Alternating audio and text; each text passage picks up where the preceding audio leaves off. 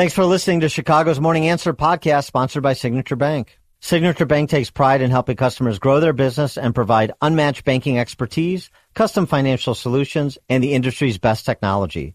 So whether you're a business looking for a deposit relationship or needs a ready source of financing, Signature Bank is the right bank for you. Call today at 773-467-5600 to hear how Signature Bank can help your business grow and thrive. Member FDIC, Equal Housing Lender. This is Chicago's Morning Answer with Dan Proft and Amy Jacobson on AM 560. The Answer.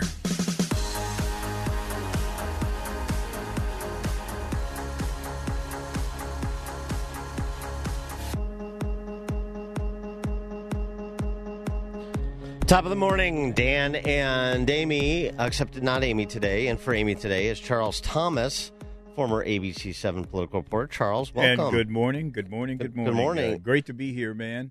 I've always thought of this show as an island of sanity amid the chaos. Island of sanity amid the chaos. We're going to have to put that on our brochures. I like Good, that. man. Thank you. Very good. Sounds like a promotional song. Very good. So you have connections to both Kansas City and Philadelphia. So who were you rooting for last night? I was rooting for Kansas City. Both my offspring, now adults, were born in Kansas City. My first job at KCMO Radio, Odd Country Radio. I was the morning agriculture reporter.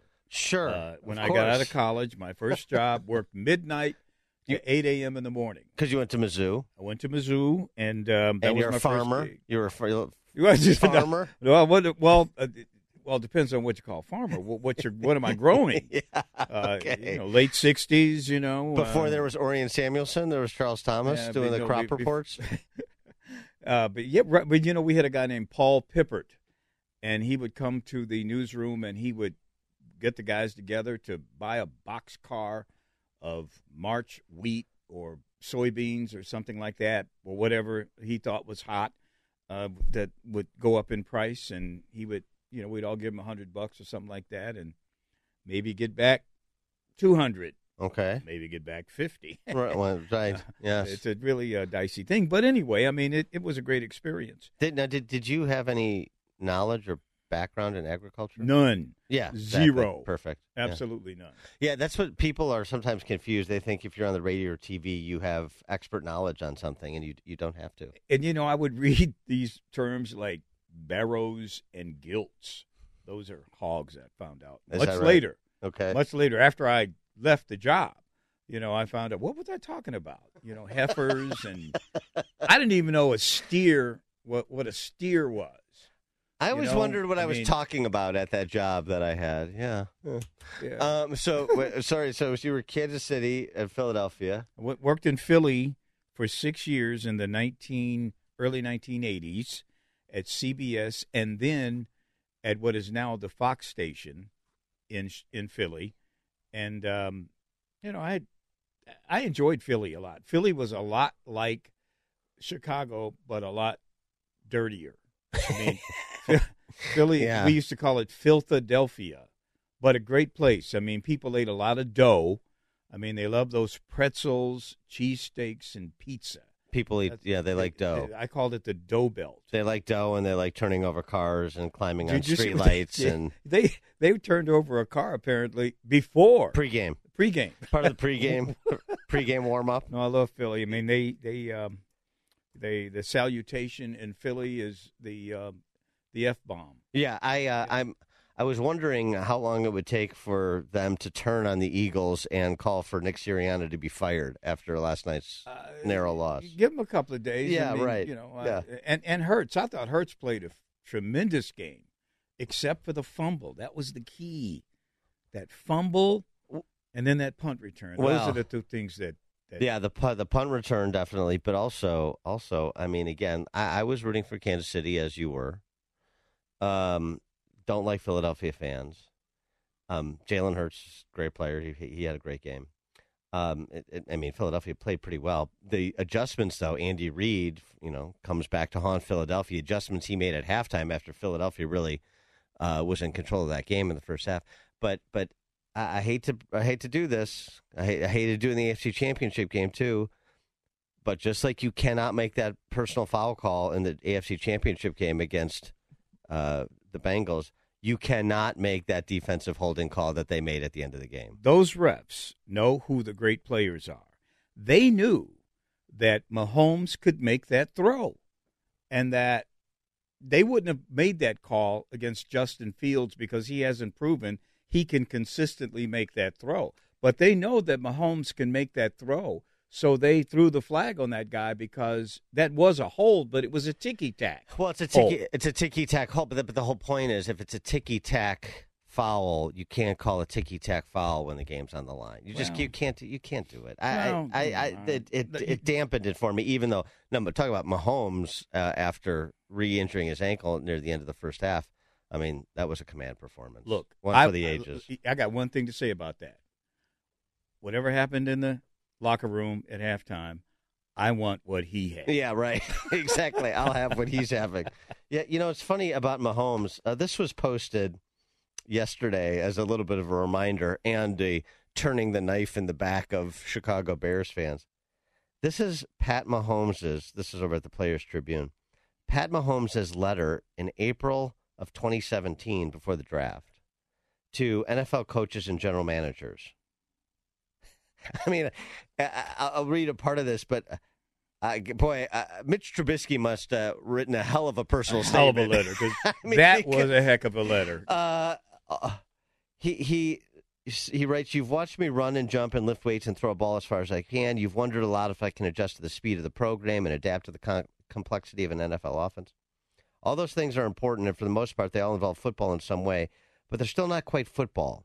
That's not the same thing as being out there in a game, in the huddle with my team. Football is under the lights, facing the elements in front of 60,000 people. It's keeping your guys motivated, whatever the circumstances, and having the determination to bring your team back from seemingly certain defeat in the fourth quarter." Gee, that's a little foreshadowing.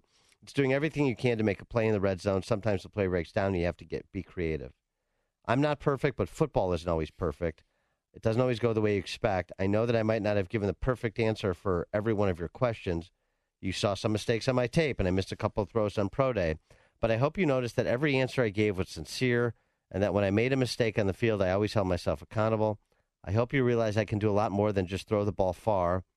I don't want you to think that a big arm is the only thing that got me here. I'm a football player, and I'm ready to do the job as your quarterback." The Bears read that and said, "No, thanks." I read it. I read it for the first time this morning, incredible. And I'm telling you, that letter should be required reading for anybody playing the game. This is outstanding, and this is 6 years ago now. He closes, "I will not whine or complain during the process. I won't be a distraction on or off the field. I will put in the hours to master your playbook. I won't stop until I get everything right down to the smallest detail. I may make mistakes along the way, and I won't win every single game I play during my career. I won't retire with a perfect passer rating or 0 career interceptions, but I'll try as hard as anybody." And the Bears said, "We'll go with Mitch Trubisky." Jesus. I mean, you could just randomly select anybody who's played fantasy football for 5 days and have picked Pat Mahomes on that draft day. Maybe they thought he was grifting, man. Maybe they thought he was just, maybe he thought he was a good writer. Yeah. Better writer than quarterback. Well, I don't know how they thought that if they saw him play at Texas Tech. Also, too, he talked about it in his letter, what he learned from watching his dad pitch in the majors and learning the work ethic that was required and the grind that is. And so, I mean, I just thought going back 6 years, not to mention how precocious, not to point out just how precocious he was, but also just, of course, because that Bears pick will live in infamy the way that Sam Bowie over Jordan will live in infamy for the Blazers or something. Yeah. Did you get into the Super Bowl ads at all? No. I mean, I was watching at home, and I didn't go to the Super Bowl party to which I was invited. So I watched with my wife, who knows absolutely nothing about football. Uh-huh. She watches for the commercials. I'm going to the fridge when they come on. To be honest with you. What about Rihanna? Oh man, I am a pop culture moron. I don't know one Rihanna song. Okay. All right. But I looked at this woman Yeah. who had this, she had like a paunch, man. Well, she's pregnant. She looked like me. Well, she's pregnant. She has an excuse. Oh, but she looked. I didn't know that. I didn't know she was either. But I mean, but she had I figured she wasn't drinking beer. She had a really puffy face. Yeah, she wasn't like beautiful like J-Lo, man. Or something. And she now had we're really getting to it. And all of these. Who are these? What was the point of those people in white suits? So like dancing sunglasses? Ewoks thing. Yeah, I like the dancing Ewoks and I like the aerial. I actually thought it was kind of cool. There must have been 800 of them. I also thought it was really impressive. She went through not only that she could still move a little bit, and she's pregnant, but that she went through the catalog of her songs, seamlessly. There's a lot of songs. Oh, really? You know a lot of her songs? Yeah, I mean, I hear it on the radio, but I mean, there was a lot of songs that she went through. Playing just a few, singing just a few lines from each over the course of that performance. I thought that was actually pretty good, and I want to be critical. When it was over, I just looked at my wife and said, "Is that all there is?" I mean, Did your wife like it? She recognized this. She did, because she was sitting there like mesmerized by it. Yeah, I was like, looking for another glass of wine. I don't know. I mean, given previous halftime shows where like The Weeknd takes us to the gates of hell, I thought this was good and sort of center cut, and it was artistically pleasing to view. And yeah, okay. Michael Strahan seemed to like it. I saw he was dancing on the sideline. Michael Strahan, he's a man of a million places and things, and he goes everywhere, right? He's like he is. He's a Renaissance. Nobody's leveraged their NFL career better than Michael Strahan. Yeah, There's he's got the 2 networks paying him. Right? Well, all right, we'll get to some Super Bowl ads, despite Charles's lack of interest, a little bit later on in the show. I watched some of them. I didn't go out and buy like a new electric EV because Will Ferrell's driving around in one. I didn't go out and get some Doritos, although I like Doritos. The different varieties of them. Mm-hmm. Mm-hmm. All right. Listen to podcasts of Dan and Amy from the AM 560 mobile app. Download it today at 560theanswer.com. Business owners, now's the time for your business to make the move to a locally owned business bank. Hi, Mike Gallagher here to let you know that you don't have to look far. Signature Bank was founded in Chicago with a simple mission to help companies like yours grow, succeed, and thrive. Their decisions are made locally by a terrific team that knows your name, cares about your business, and invests in your success. That's why Signature Bank is my bank. I'm a customer. As business owners, they knew that local family-owned businesses were not getting the help they needed or deserved. So I invite you to reach out to my friends at Signature Bank today. Write the number down. Remember this phone number, Signature Bank, 773-467-5630, and learn all about this great bank, 773-467-5630, or visit them online at signaturebank.bank. That's signaturebank.bank. Signature Bank makes commercial banking personal. Member FDIC, equal housing lender. Mobile. Only the biggest stories, only the biggest guests, and only the biggest opinions. This is AM 560, The Answer.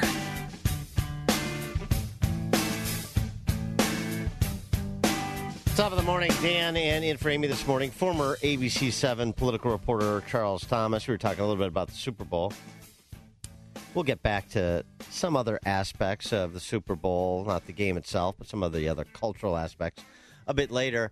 Charles, you're happy about the Chiefs. Are you happy about your choices for mayor of the city of Chicago? Where are you on the mayor's race as we stand here just a couple of weeks from primary day? Let me begin with a disclaimer that I do not understand how the vast majority of Chicagoans vote. I usually vote in the opposite direction. Okay, that done.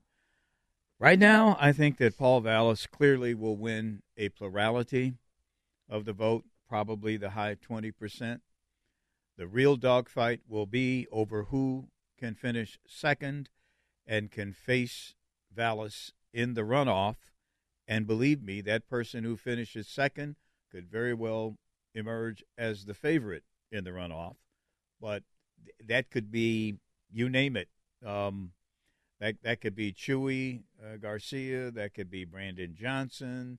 That could be, of course, the incumbent, although I think she's in real trouble. Or it could be Willie Wilson, depending on how well he's able to appeal to voters outside the black community.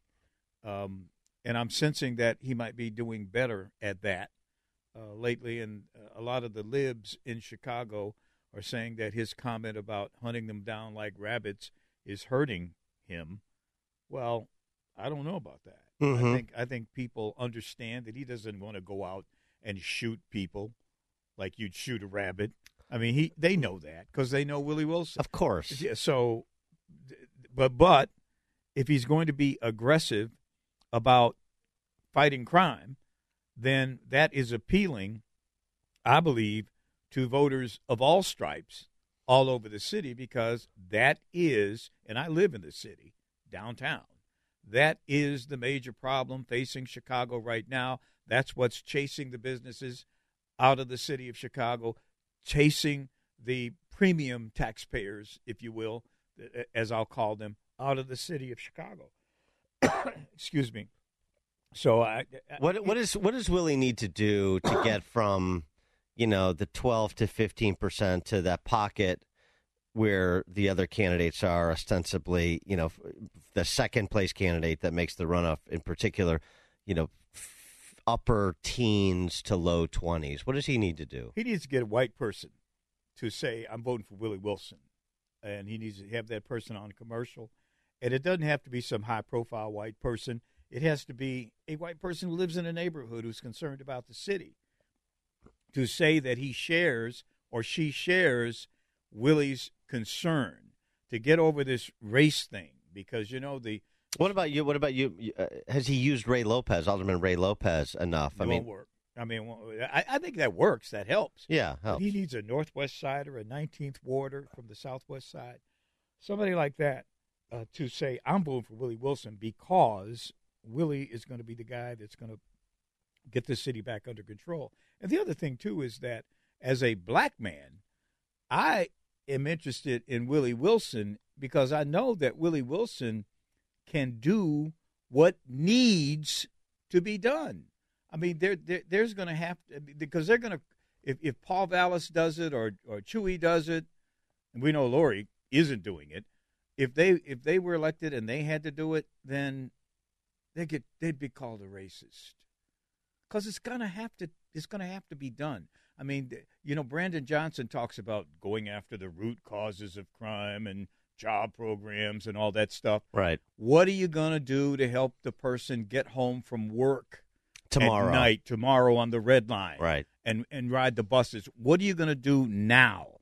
And I think Willie is saying, I know what has to happen now. We have to really be firm about law and order in the city.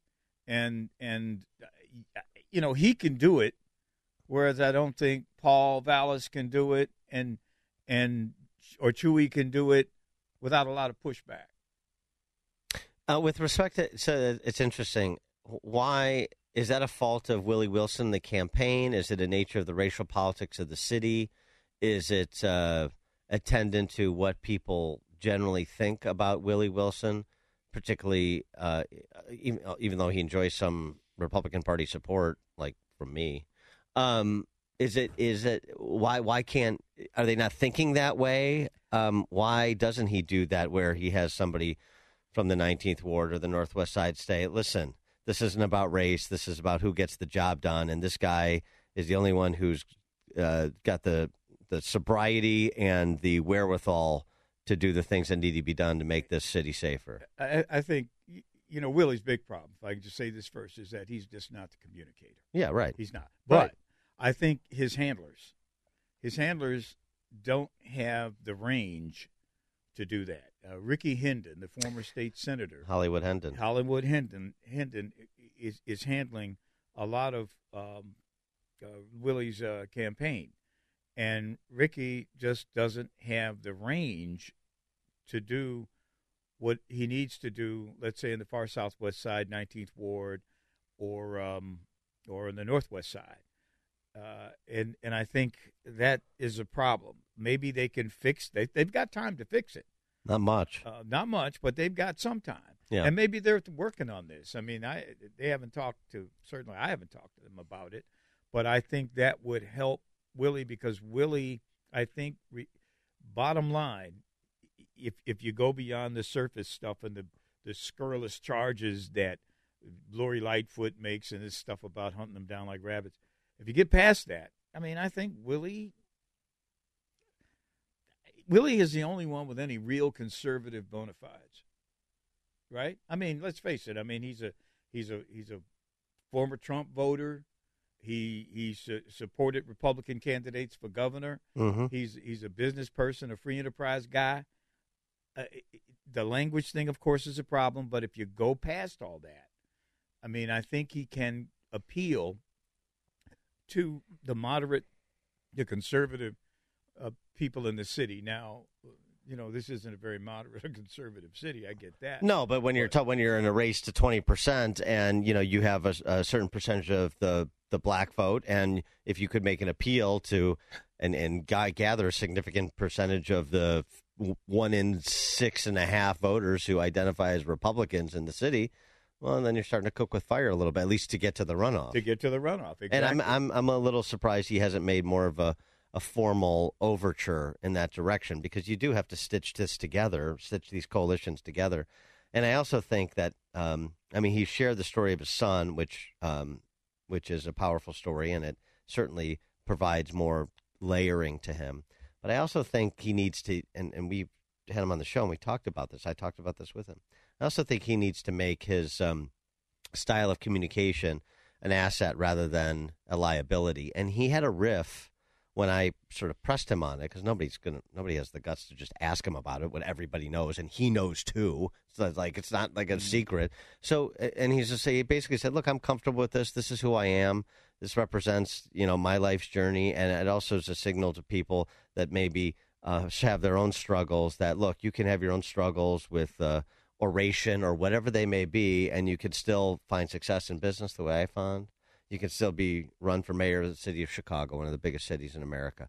And I thought that's a great answer, and I think it's an authentic answer. And I think his authenticity doesn't, he needs to be packaging authenticity, but I'm saying it needs to be communicated to a broader audience so that people see it, and the handle on him isn't just always snippet where he's hard to decipher, or these ghastly debates that are non-debates, right? Yeah, he Willie Wilson is a composite of the black people who have come to Chicago over the last 100 years during that so-called Great Migration.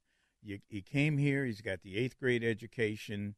In other words, he doesn't have a lot of formal education. A lot of them didn't have that either, but they came here and they found success. They found success. I mean, all you hear about from a lot of the people in Chicago are negatives. Willie is the epitome of the embodiment of the Great Migration and what it meant. He came here. He got involved in business. He worked hard. He started mopping floors at McDonald's. He grew it. He grew that business into another business. He is the American dream. And it's that's the other thing, too. I know the story goes that he went directly to Ray Kroc for a job. Well, after he had been mopping floors, right, at McDonald's, right. Not a job, but to level up. Like, how do I want to own a franchise one day, right? And so that's alone. And I like other franchise owners, or I just don't understand why and I have the same criticism of people like Paul Vallis too. I don't understand why they're not bringing more people in to display some of. And give more understanding of who they are and what they've done. Why don't we see people from Philly and New Orleans, in addition to Chicago, standing up with Paul Vallis and saying, he was instrumental in turning our schools around and providing educational opportunities to people who have been left behind for so long in New Orleans and Philadelphia, just as he did in Chicago 30 years ago, and so on and so forth. Stitch it together for us. Stitch a life together for us. You know what I mean? Yeah. Well, Willie has an opportunity.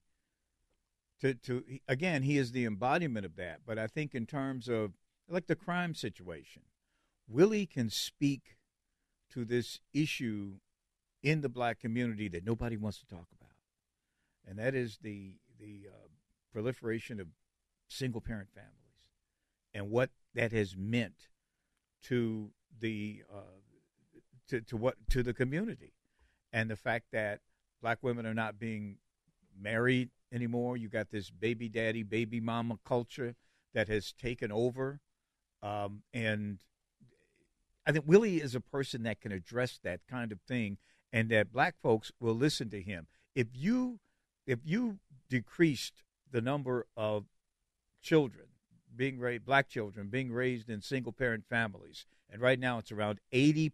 Can you believe that? 80% of black children being raised in single-parent families. You reduce that number, and I guarantee you'll reduce poverty, you'll reduce crime. 312-642-5600, turnkey.pro answer line, 64636-DA, turnkey.pro text line. Ron, Southside, you're on Chicago's Morning Answer. Hey, good morning, Dan. Good to hear you, Charles. Good morning, Ron. Two things. Brandon Johnson said seniors and people with disabilities should be able to ride CTA free. Those are the most vulnerable people on CTA. I'm a senior. I'm not getting on CTA. You can pay me, let alone a discount. Boy, but real quick, and Charles, you said that you feel as if Willie could fix the problem relative to crime. I don't see any evidence of that, Charles. Maybe you can't. Well, I do. His story is great. Listen to what I just said, that if there is somebody out there that can speak to young people, black people, about what's happened to our family, our nuclear family, somebody black who can speak to black people, because right now the liberal establishment doesn't want to talk about that. They call you racist. Okay, can I turn that around? So you got to start talking about that. That's my major complaint with Barack Obama, that during his second term, he did not address that problem. And I think that if that problem is addressed, we can affect crime. We can affect poverty. If we start 100%. If we start respecting the family again and move back toward the nuclear family and have everybody talking about it, put up some billboards on that, in the black community, talking about family and reconstituting the black family. Okay, real quick. Keyword, what you said, young people and communicating. His appeal comes from older people like myself. But he can commission young people to young do that. People. You think that he's able to communicate effectively with young people out here with that message? I just disagree, Charles. Communication is very, very important. There are cultural differences, the age difference. I don't think he's an effective enough speaker to do that. But that's my thought. So good hearing you. And but one thing about it, this is I don't really like any of the candidates. None of them really get me going. But I'm just trying to get it figured out. You guys have a good day. Thanks, Ron. Appreciate it. Philip, Blue Island. Yeah, I mean, first of all, the insult of being, if you're not married, and then this whole thing about blacks not being in the household, that's an insult to all these young brothers that's out here taking care of their children, that wants to be part of their life. So that's just an insult. And again, Willie Wilson is unable to articulate anything that anybody who's probably younger than 50 can, okay, you're going to give away gas and give away cards and, all these gimmicks that he's doing. But then again, you get on a panel or a debate and you just sitting there just mean and can't articulate and attacking the women on the panel, and especially Lori Lightfoot. So he comes across as a straight-up conservative, and just like you, Charles, it's just disappointing that you would say some of the things that you're saying to the black community and then expect somebody to come to your side or try to understand what you. But no, it's just a bunch of insults. And no, if you think it's an insult, if you think that a man and woman living together, raising their children, is an insult, then you take it the way you must. That's but not what I believe that if you father a child and you are a mother and you give birth to a child, you have a responsibility to parent that child. And when these young people are out here in the streets sticking guns in people's faces, then a lot of those people did not come from two-parent families. That's a fact. Well, I can't change that. And the other thing, Philip, and I put you on hold for a second, the other thing is, just Charles didn't say guys that had a baby out of wedlock who are taking care of their kids are doing anything wrong. They're doing something right.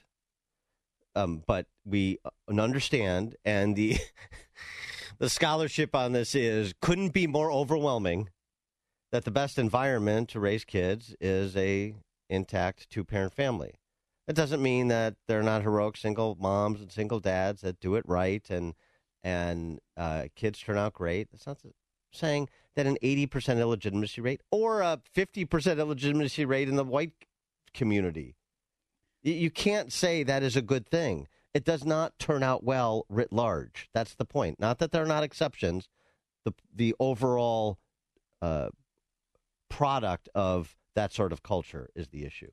All right, Philip, go ahead. I understand, and I appreciate that. But all I'm saying about that is the relationship and the language. And if you're trying to get somebody to vote for you, that language is detrimental to anybody voting for you or appealing to you or liking you. And so when again, you're saying to these young people, okay, they're in these children's lives, they're taken care of, but that's not mentioned. You're always going to go to the marriage. That's good, but I'm saying that it's better if they are living together, if they're married, living together in the same house with the child that they brought into this world. What's to say that they're not living in the house? Well, real quick, because I know I ain't got time. But what says they're not living in the house with the child? The statistics say that the woman is single, but that don't mean that she's not with the man is not in the house. That's a misnomer. Stop it. Thanks for the call, Philip. Well, again, what we know about that cultural phenomena is that it doesn't work very well for most of the children, certainly in comparison to children in a more stable environment. And you think about That's all. It's like this is part of the problem is that Chicago is the base camp for beautiful lies. and so you can't just say something that is just absolutely true. And there's overwhelming evidence, all these men and women of data and science, overwhelming evidence. And say, yeah, I get it. And I'm not attacking anybody, but we just know what the best model is. But Dan, that's why you have trouble saying that, because you get that kind of pushback that somehow I'm insulting somebody or that it's racist to say that. Nothing is better than anything else. The matter is that it's better when a child is raised by the people that brought them into the world. Everything everybody does is morally equivalent and has an equal chance of success. That's not true. Every behavior is morally equivalent and has an equal chance of a successful outcome. That is not true. So, and if you're insulted by that, then you're probably engaged in behavior that has a less of a chance of success, and you don't want to be confronted by it. Mary Kay, Western Springs. Hi, good morning. You can hear me okay. I still think that it's going to come down to Willie Wilson and Paul Vallas, because I think, but the last caller, obviously doesn't agree, but Willie has the history with he's got to just get it across to the people about the son and the business, because that's very relatable to a lot of people, didn't go to college, smart people who found success. If you can get that message across, right? Thanks for the call, Mary Kay. We're up against the Lightfoot in her place. Thanks for the call, Mary Kay. We're up against the clock. Sorry to cut you off, but the other thing too, Philip said, it's a gimmick. It's a gimmick when Willie Wilson says over the course of how his adult life, as he said the last debate, he's given away something like $60 million to help people. That's a gimmick. But if the Pritzkers do it, they're wonderful philanthropists. I love it. Listen to podcasts of Dan and Amy from the AM 560 mobile app. Download it today at 560theanswer.com. Hey, business owners, is your business and money in good hands? Does your bank invest in your success? Hi, Mike Gallagher here, letting you know that when you need a relationship bank, Signature Bank makes commercial banking personal. I love these guys. Not only do they have expansive industry experience, a strong financial track record, but they're also highly capitalized for strategic growth. That's so important. That's why Signature Bank is my bank. They know what it means to grow a business by designing solutions that are right for you and only you. These are real people. They're ready to help. So reach out to my friends at Signature Bank. Make the call today, 773-467-5630, 773-467-5630, or visit them online at signaturebank.bank. That's signaturebank.bank. Your business could be Signature Bank's next success story. Go online, signaturebank.bank, member FDIC, equal housing lender. Signature Bank. Mobile. This is Chicago's Morning Answer with Dan Proft and Amy Jacobson on AM 560. The Answer.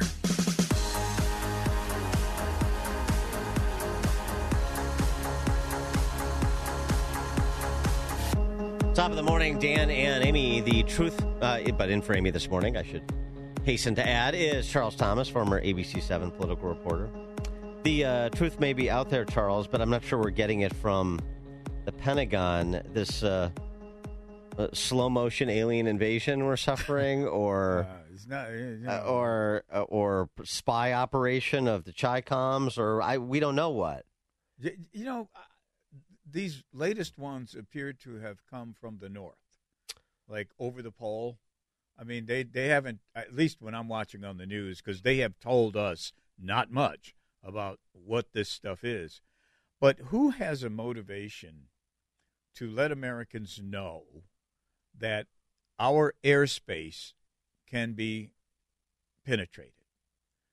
Who would want? I think these are messages.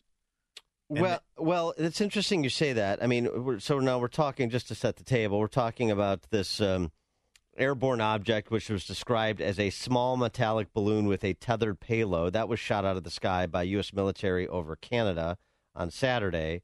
And then Sunday, an octagonal object that looked like it had streamers attached to it. Was it a box kite? Was shot down over Lake Huron on Sunday. And that's about all we know about we don't know anything about who owns them or what they were doing or what exactly the nature of these aircrafts were. And there's all sorts of suggestions. The one, according to pilots, lacked a propulsion system. And, so now you're getting into X-Files stuff here. But in terms of your question, who has motivation?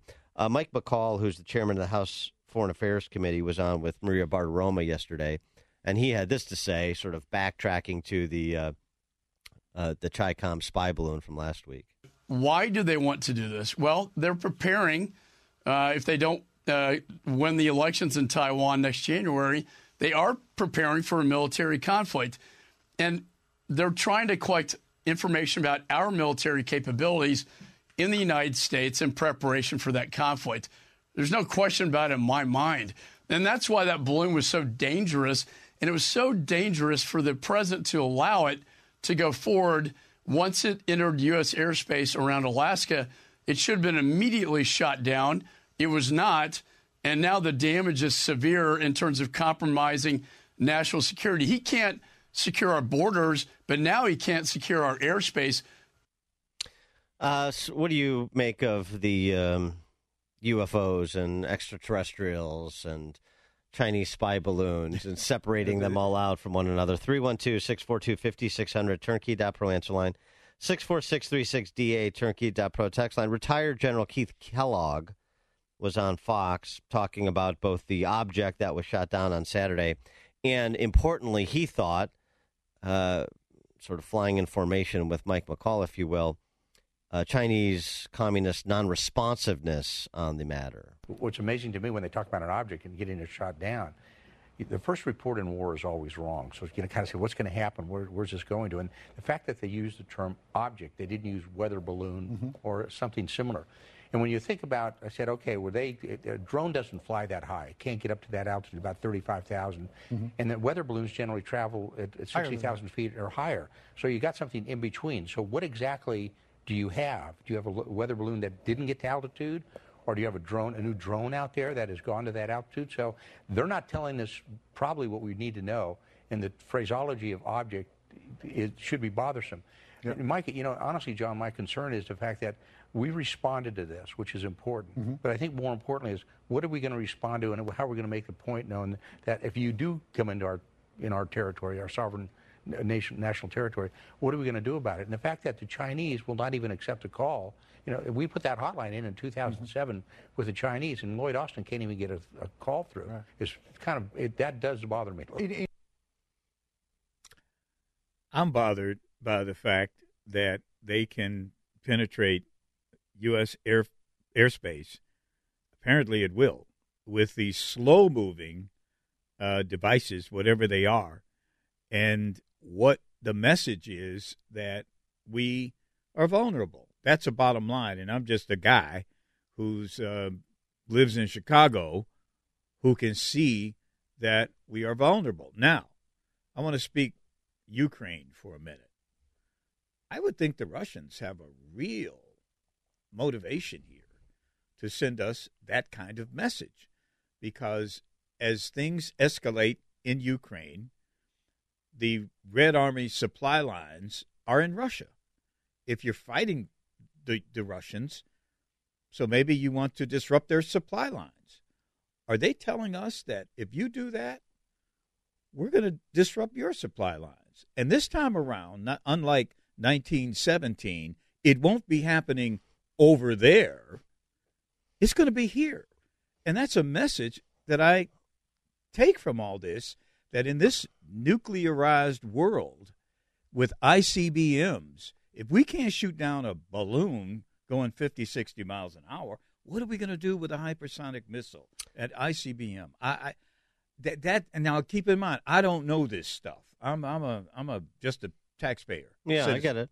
But that concerns me, that maybe this could be the beginning of a real effort to diffuse this situation in Ukraine, which I think is slowly but steadily getting out of control. We'll get Lieutenant Colonel Jim Carafano's take on that at the top of the 7 o'clock hour. I don't know that this would be.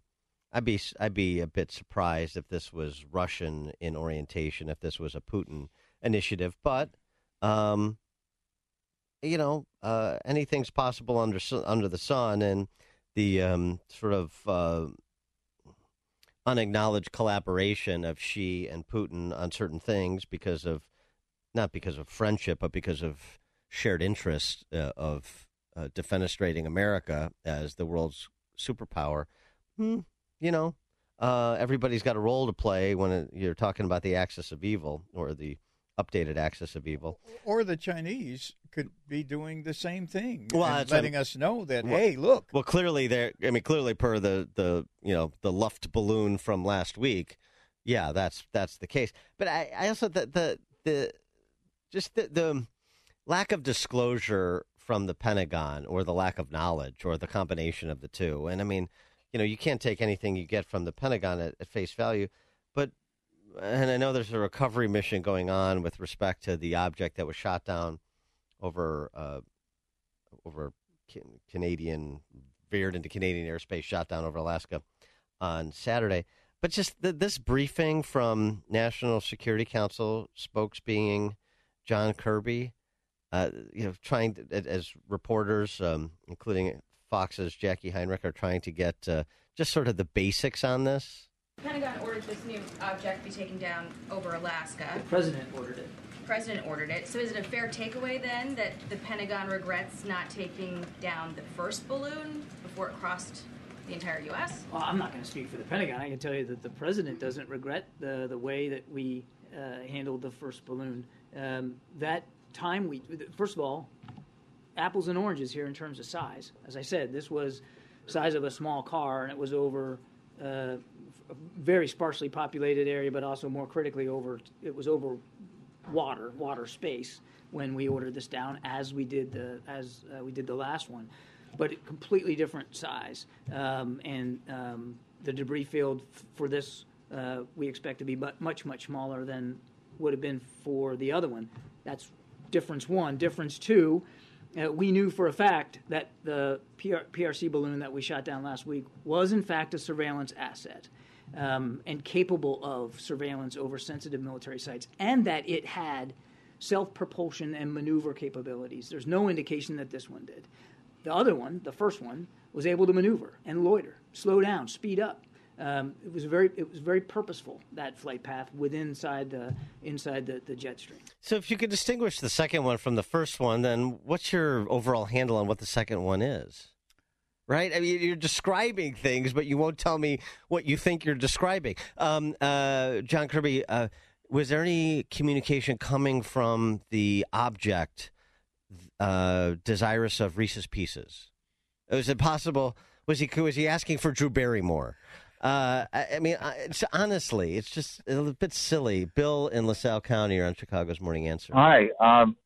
One thing I would think of a balloon or something over Lake Huron is they could be mapping out the locks at Sault Ste. Marie, because if they could disrupt the ship commerce from Lake Superior down into the other Great Lakes, you're talking you can prevent the flow of copper and especially iron ore from that region.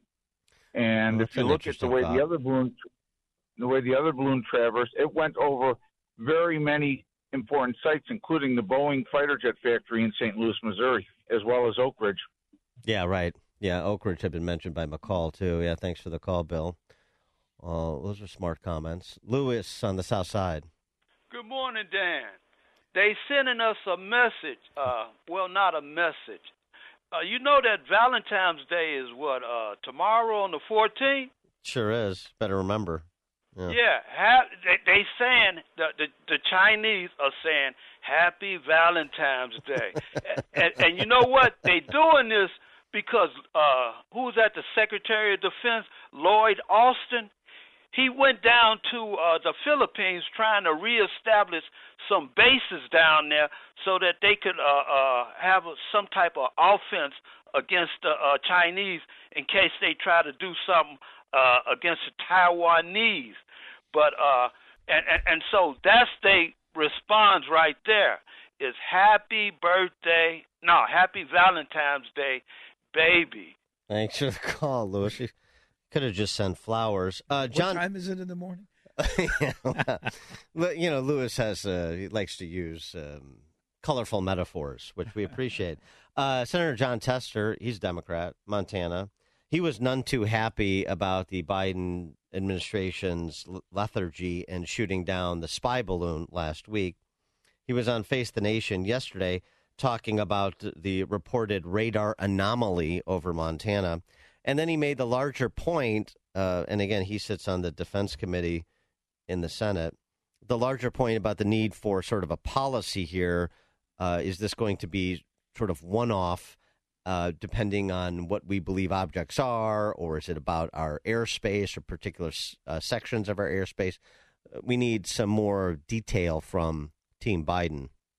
The truth is that there was an anomaly, and they've investigated. I think it got dark last night, so they couldn't fully check it out. And I'm sure as we speak, it's being checked out right now. So it hasn't been ruled out. There may still be something out there. Absolutely. There may still be something out there. It may be a false alarm.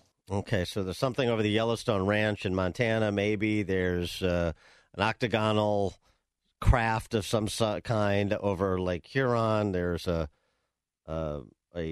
small metallic balloon the size of a small car with a tethered payload over Alaska, and nobody can provide any more description or detail on it, which is what is.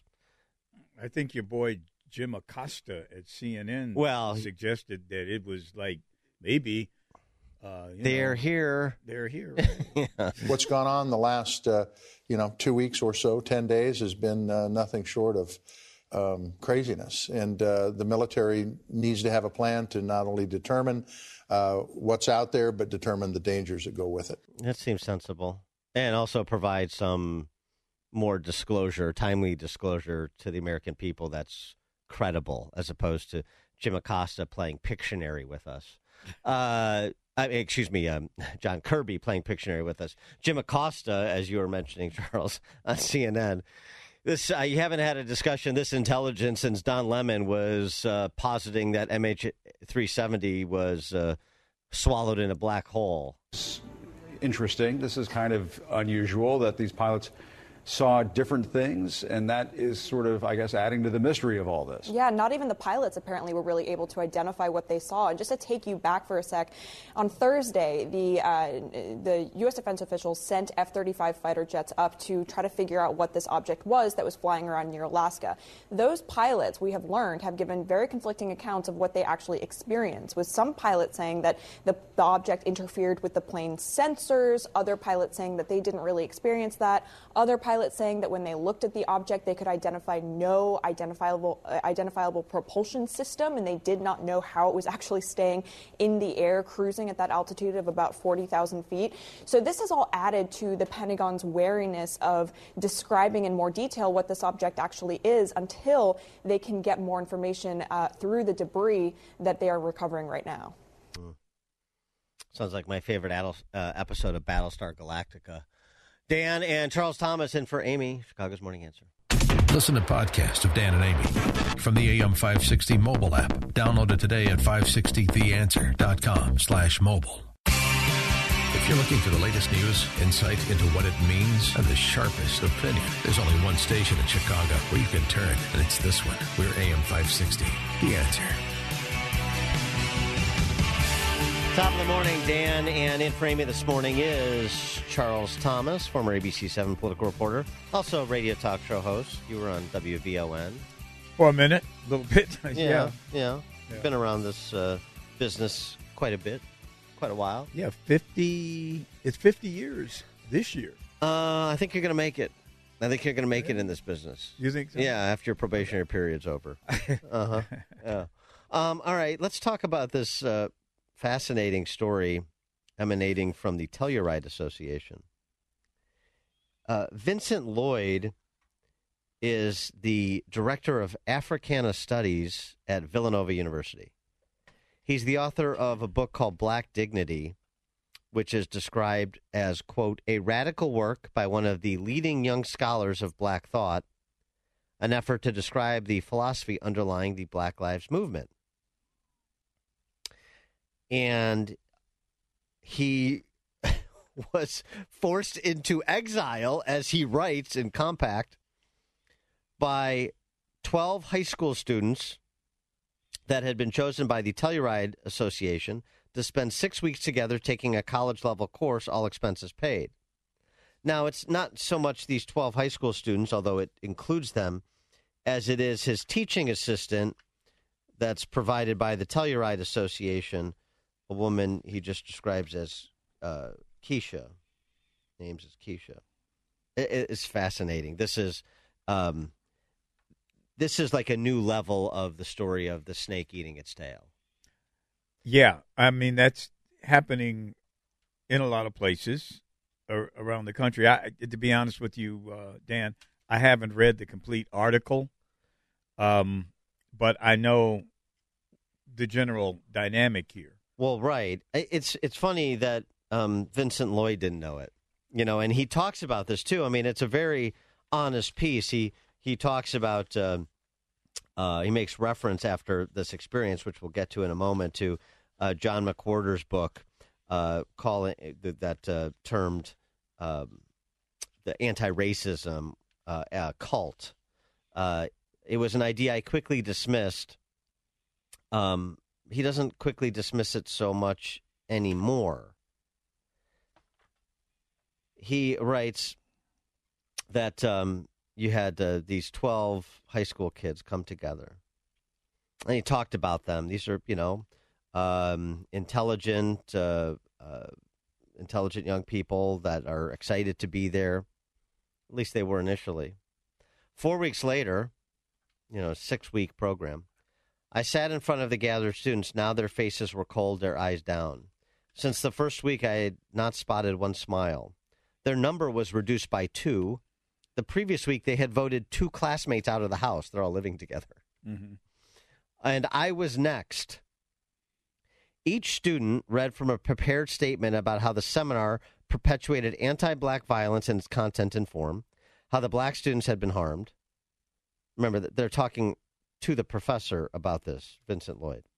High school kids. Right. And all sort of falling in formation with Keisha, the teaching assistant provided by the Telluride Association. Will the Telluride Association do anything about this? No, we'll get to that. How I was guilty of countless microaggressions. He's guilty of countless microaggressions. This is a guy who wrote the book Black Dignity, a radical work by one of the leading young scholars of black thought. Including through my body language, among his microaggressions, and how students didn't feel safe because I didn't immediately correct views that failed to treat anti-blackness as the cause of all the world's ills. He wants to remind us that the seminar topic was race and the limits of law in America, and 4 of the 6 weeks were focused on anti-black racism. The other 2 were on anti-immigrant and anti-indigenous racism. I'm a black professor, he writes. I directed my university's Black Studies program. I led anti-racism and transformative justice workshops, and I have published books on anti-black racism and prison abolition. I live in a predominantly black neighborhood in Philly. My daughter went to an Afrocentric school, and I'm on the board of our local black cultural organization. I'm sorry, that's not good enough. Well, I mean, it isn't. It isn't good enough in today's world. I mean, that's what you get, and you're somehow interpreted to be anti-black if you don't follow the. I guess this is a new train of thought that kids have in particular. Well, I mean, it's interesting. Get your perspective on this because he actually harkens back to the 60s. He makes mention into the 70s. My thoughts turn to the moment in the 1970s when leftist organizations imploded, the need to match and raise the militancy of one's comrades, leading to a toxic culture filled with dogmatism and disillusion. And then he asks and he answers, how did this happen to a group of bright-eyed high school students? So what he sees is a bit of a repeat from the 60s civil rights movement moving into militancy and then a one-upping of militancy that led to sort of the infighting and in part the collapse, although it really, if you look at it, I guess I would argue that unfortunately the collapse was of the original vision and mission of the civil rights movement, which was legitimate, and then it moved into 50 years of race hustling, which is not legitimate. You know, I was born in 1951, and I went to high school in the 60s, and I was a self-styled black militant in the late 60s, and I can remember elders speaking to me, hey, cooler, you got to be cool. But things were a lot more defined then. I mean, there was a fight, really, a struggle in this country over statutory racism. Right. And which was made your points of reference very clear, very defined. You knew exactly what you had to do. You had to end segregation in public accommodations and certainly voting rights. And those things were accomplished. But then after that, I think people in my generation began to question what it was vaguely institutional racism. And we questioned, and then we got jobs in corporate America, and we stopped questioning, and we started raising our families and such. And, America changed. It changed over the 50 years. Now, I've had people tell me it didn't change enough, or it hasn't changed. Well, yeah, there are people that have. I mean, as I've long argued, flying off of the work of people like Shelby Steele and Bob Woodson and Thomas Sowell and others. I mean, there are people in this country that want it to be, early 1960s Selma forever. They want you to believe it is because that's how their bread gets buttered. Well, there's people today. Yeah, today. I had a person tell me last week And I was on my own podcast, and my podcast partner told me that things for black people were worse today than they were in 1955. And this is an intelligent person. I said, really? Are you kidding? I said, what happened to you? How did you do this? How did the guy who is president in the president of Chicago Bears, that guy, I mean, where did he come from? How did that guy succeed? Yeah, the Big Ten conference before. Yeah. Right. What did he do? Right. I mean, he built a stadium in Minnesota or something. I said, what did he do? How did he make it through this web of racism? And of course, there is no real answer, but there are going to be people that are going to say that it's worse today than it was. But I can remember growing up. I grew up in a former slave state, Missouri, where there were signs. I remember them clearly, said whites only. Right. Restaurants you could not go into. I remember my parents holding picket signs, walking in front of these places to try to integrate them or whatever they called it in those days. So when I hear people today talk about this institutional racism and how it has to be fixed, number one, I ask, how do you fix it? And I believe, aren't things better today than they were back then? And they won't accept that because they didn't live back then. They didn't know. They just don't know. And when I talk about my grandfather, who I knew, who I talked to, and remember, and what he went through, and my father, who was born in 1915, what he went through, and I think about what happened to me in my life. I went through stuff, but I can honestly believe that it's better today. Also, I've been able to travel around the world, other continents. And I will honestly say to you today and to anyone who is listening that the United States of America, with black, Asian, Latino, white, people from all over the world, is the least racist country I've ever visited. The least. 312-642-5600, turnkey.pro answer line, 646-36DA, turnkey.pro text line. Trish, Northside, you're on Chicago's Morning Answer. Hi, South Loop calling. Oh, yes, South Loop. Hi, Mr. Charles Thomas and Dan. I, too, am a baby boomer. I'm 70. I grew up in the era where church bells rang all over the United States, as you also will recall, where the church preached against sin. But now we have a church that's preaching prosperity, and we're receiving the results thereof. The out-of-wedlock birth is a cycle of poverty and crime, which we, our own black people, have put upon ourselves, and we're reaping that. No Willie Wilson is going to change that. He, too, comes from the time of way back when, but he is also a prosperity preacher. And this is the problem. These children are not going to listen. There's a cultural gap. Remember, Mr. Charles Thomas, there was called a generation gap. This is a cultural gap. It's in the kindergarten, the high school, the college, the TV, from the White House to the pulpit. There is no way to return. When you have 13 and 12-year-olds carjacking, they have no conscience. They're not afraid of parents. There's no parents. This is a result of out-of-wedlock birth, and we have to reap what we have sown. No one is telling these young people to close their legs like Charles Thomas. You know, we heard that when we were growing up. The key is the church, and it has failed miserably, trading Christ's gospel for money and prosperity, and we are reaping the rewards. This is the consequences of no truth. These teenage kids are not going to listen to Willie Wilson. They're not going to listen to the police. They're killing the police. These things are unheard of when we were growing up. It's the lack of morals and foundation that the church gave us, Charles Thomas, and this is the fact. I agree with you. I agree with you 100%, but I'm not willing to give up at this point.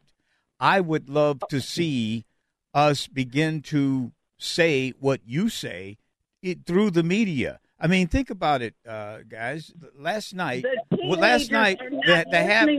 media. Listen, I know, but last night the halftime show was dominated by a baby mama. I mean, Rihanna is a baby mama. She doesn't. How are you going to fight that back? What I'm saying is, you're right. It has become cultural, but can't we move this aircraft carrier slowly as we can? But we got to try. We just can't give up. You keep on thinking that you can try. The only answer is for the Lord to return, because these children have run over the streets. There's a criminal mindset. They're on the train pushing people on the track. They're not listening to us. They will not listen to Willie Wilson. It is a chasm that is too deep. You have the schools teaching kids things they ought not to know, onto the TV, the commercials. It is too, you can keep believing if you want to. Maybe that makes you feel I'm better. hoping. I'm not believing. I believe what I see. I'm hoping. It's too late, my friend. It is way too late. And they're not going to listen to no old Republican. That you mentioned Trump. I have a girlfriend. I don't want to hear nothing Trump got. It's hate. Even though she's a Christian, she doesn't want to hear anything about anybody that's a conservative. She goes to church, and she's against the homosexual agenda, LGBT. But if it's a Republican or conservative like you talking, she will not listen. Just like that man that called in and wanted to make himself right because there's some people that's taking care of their children, even though they're not in the house with them. No, you're not right, sir. We need a two-parent foundation. You look at any foreign national person from the Philippines to over to Africa, they believe in having marriage of a man and a woman. You have the whole society from kindergarten to college teaching perversion. What are you going to do about that? You cannot take it out of the schools. It's entrenched. They cannot have children. Therefore, they are using the schools as a missionary field to convert. What are you going to do about that? It's hopeless, sir. I'm sorry. Trish, thank you for the call. Appreciate it. I wasn't going to interrupt Trish. I don't know what to do, man. She brought it, man. You know. Well, I mean, I wish I could disagree with her, but you do want to hold out hope. I don't know. Maybe, two things I would say. One is I've always believed, at least from my perspective, that if you're going to have a renaissance in the Republican Party, sort of a real sustained one, you're going to have black conservatives lead. Absolutely, that's one. You get no pushback from me on that one. The time for us honkies, myself included, is over. We need to step aside. Number two, and by the way, there's a good piece in the Wall Street Journal this weekend about a couple of newly minted congressmen who are persons of color and and also young and representing perhaps a generational shift and improvement. The other thing is this story that we're talking about with Vincent Lloyd of Villanova. And maybe if Vincent Lloyd has the scales fall from his eyes, then you'll have the left pull itself back a little bit from the abyss, such that they won't indulge things like what happened at this Telluride Association seminar. He describes, just give you an example. During our discussion of incarceration, an Asian American student cited a federal inmate demographic. About 60% of those incarcerated are white. The black student said they were harmed by the presentation of that statistic. They had learned in one of their workshops that objective facts are a tool of white supremacy. Outside of that seminar, I was told the black students had to devote a great deal of time to making right the harm that was inflicted on them by hearing prison statistics that were not about blacks. Again, this is for a radical black pro-BLM professor recounting what he witnessed, and he was surprised. I don't know why he's surprised. He hasn't been paying close enough attention, but he's surprised enough that he ended up leaving that seminar. He's like, I'm done. I can't work under these conditions. So if he can't, then maybe there will be some sort of reckoning by the center left on the radical left. Maybe that's wishful thinking. No. I mean, I think the center right has to deal with the extreme right. I think we all need to come back to the middle, but it's going to take, for instance, on these people, on leftists who think that when I talk about nuclear family that I'm out to lunch. No. You can't deny that. Yeah. You can't deny it, and you're going to have to come in this direction. And anybody who's some dyed-in-the-wool, hardcore, Nazi racist is going to have to understand that what's happening there is not going – this country can't survive like that, not in its current configuration. Well, maybe – certainly, and they've got to come to the middle. Maybe Trisha's right. Maybe it's time for rapture, and maybe we saw an indication. Did you see the Christ the Redeemer statue outside of Rio got struck by lightning? Did you see really? And did you know that 35,000 people are dead in Turkey and Syria now? Oh, yeah. And the Lord said in Matthew 24 there would be birth pains before he came. Now, I read Scripture, and this isn't a... You're not predicting the apocalypse. I get it. It's coming, man. I didn't predict it. I didn't predict it. No, I mean, you're not predicting it, tomorrow. Well, it could happen 20 minutes from now. Well, hopefully, it can wait till at least 9 o'clock. I mean, gosh. Listen to podcasts of Dan and Amy from the AM 560 mobile app. Download it today at 560theanswer.com/mobile. This is Chicago's Morning Answer with Dan Proft and Amy Jacobson on AM 560. The Answer.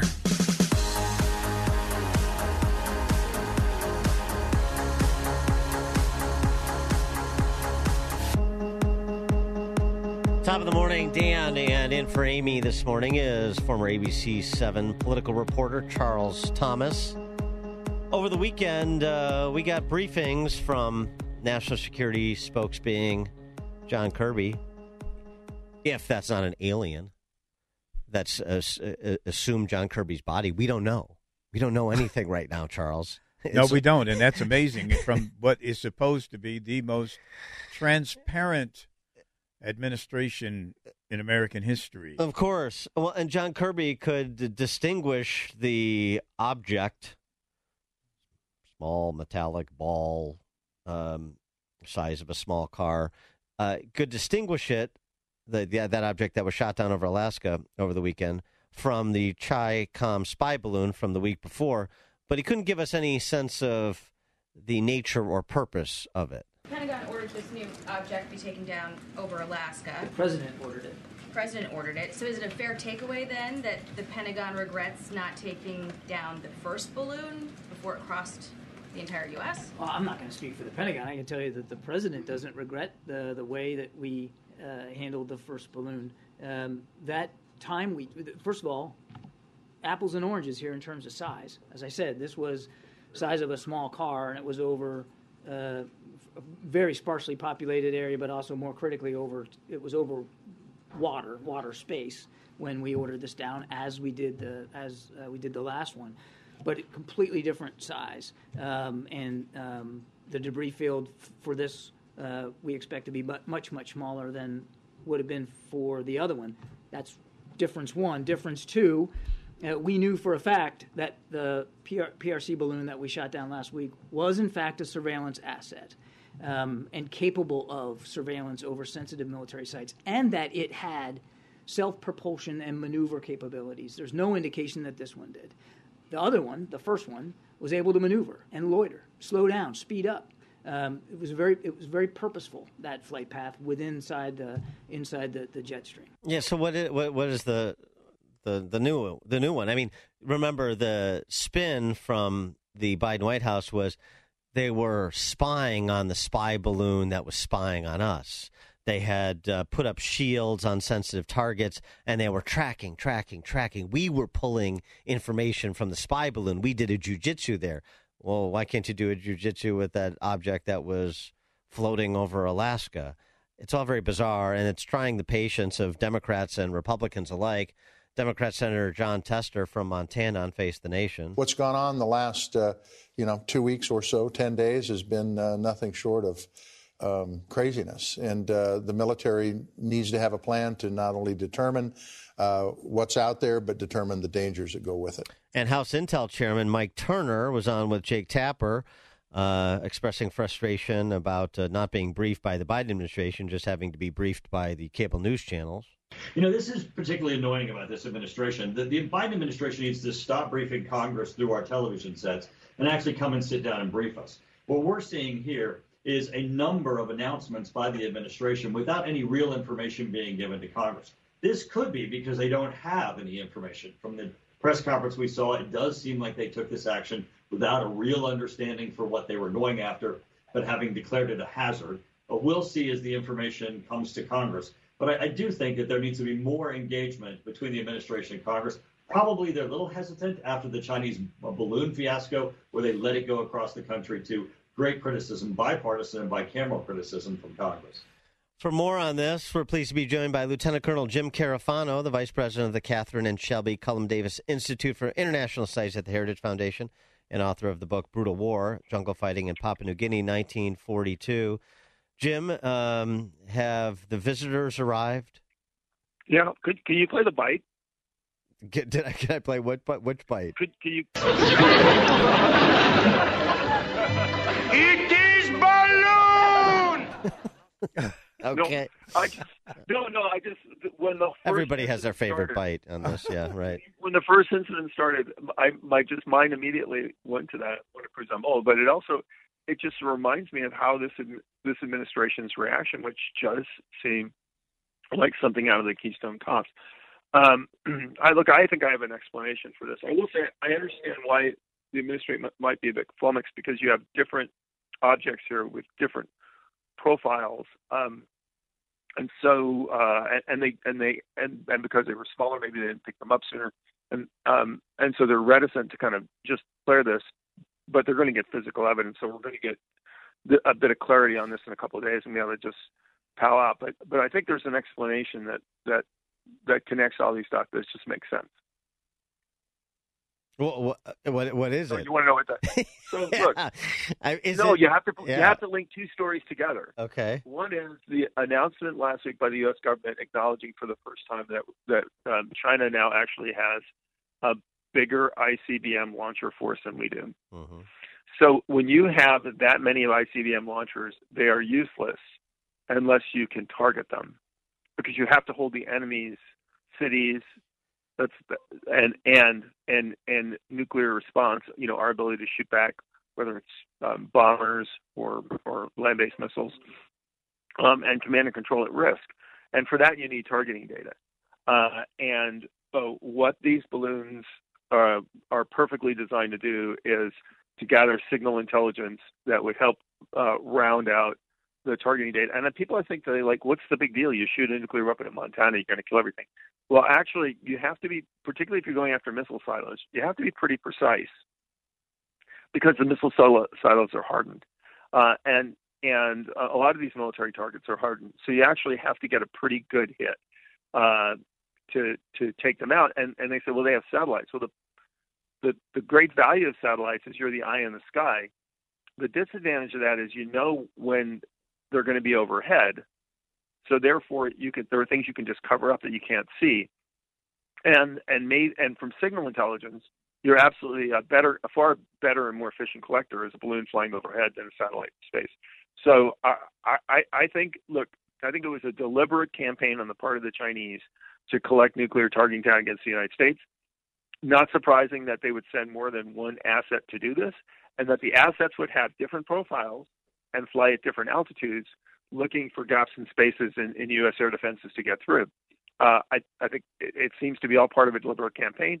Now that we're onto it, is it probably going to come to an end? My guess is probably yes. But I think that this is a Chinese effort to gain more intelligence to target their nuclear missiles, period.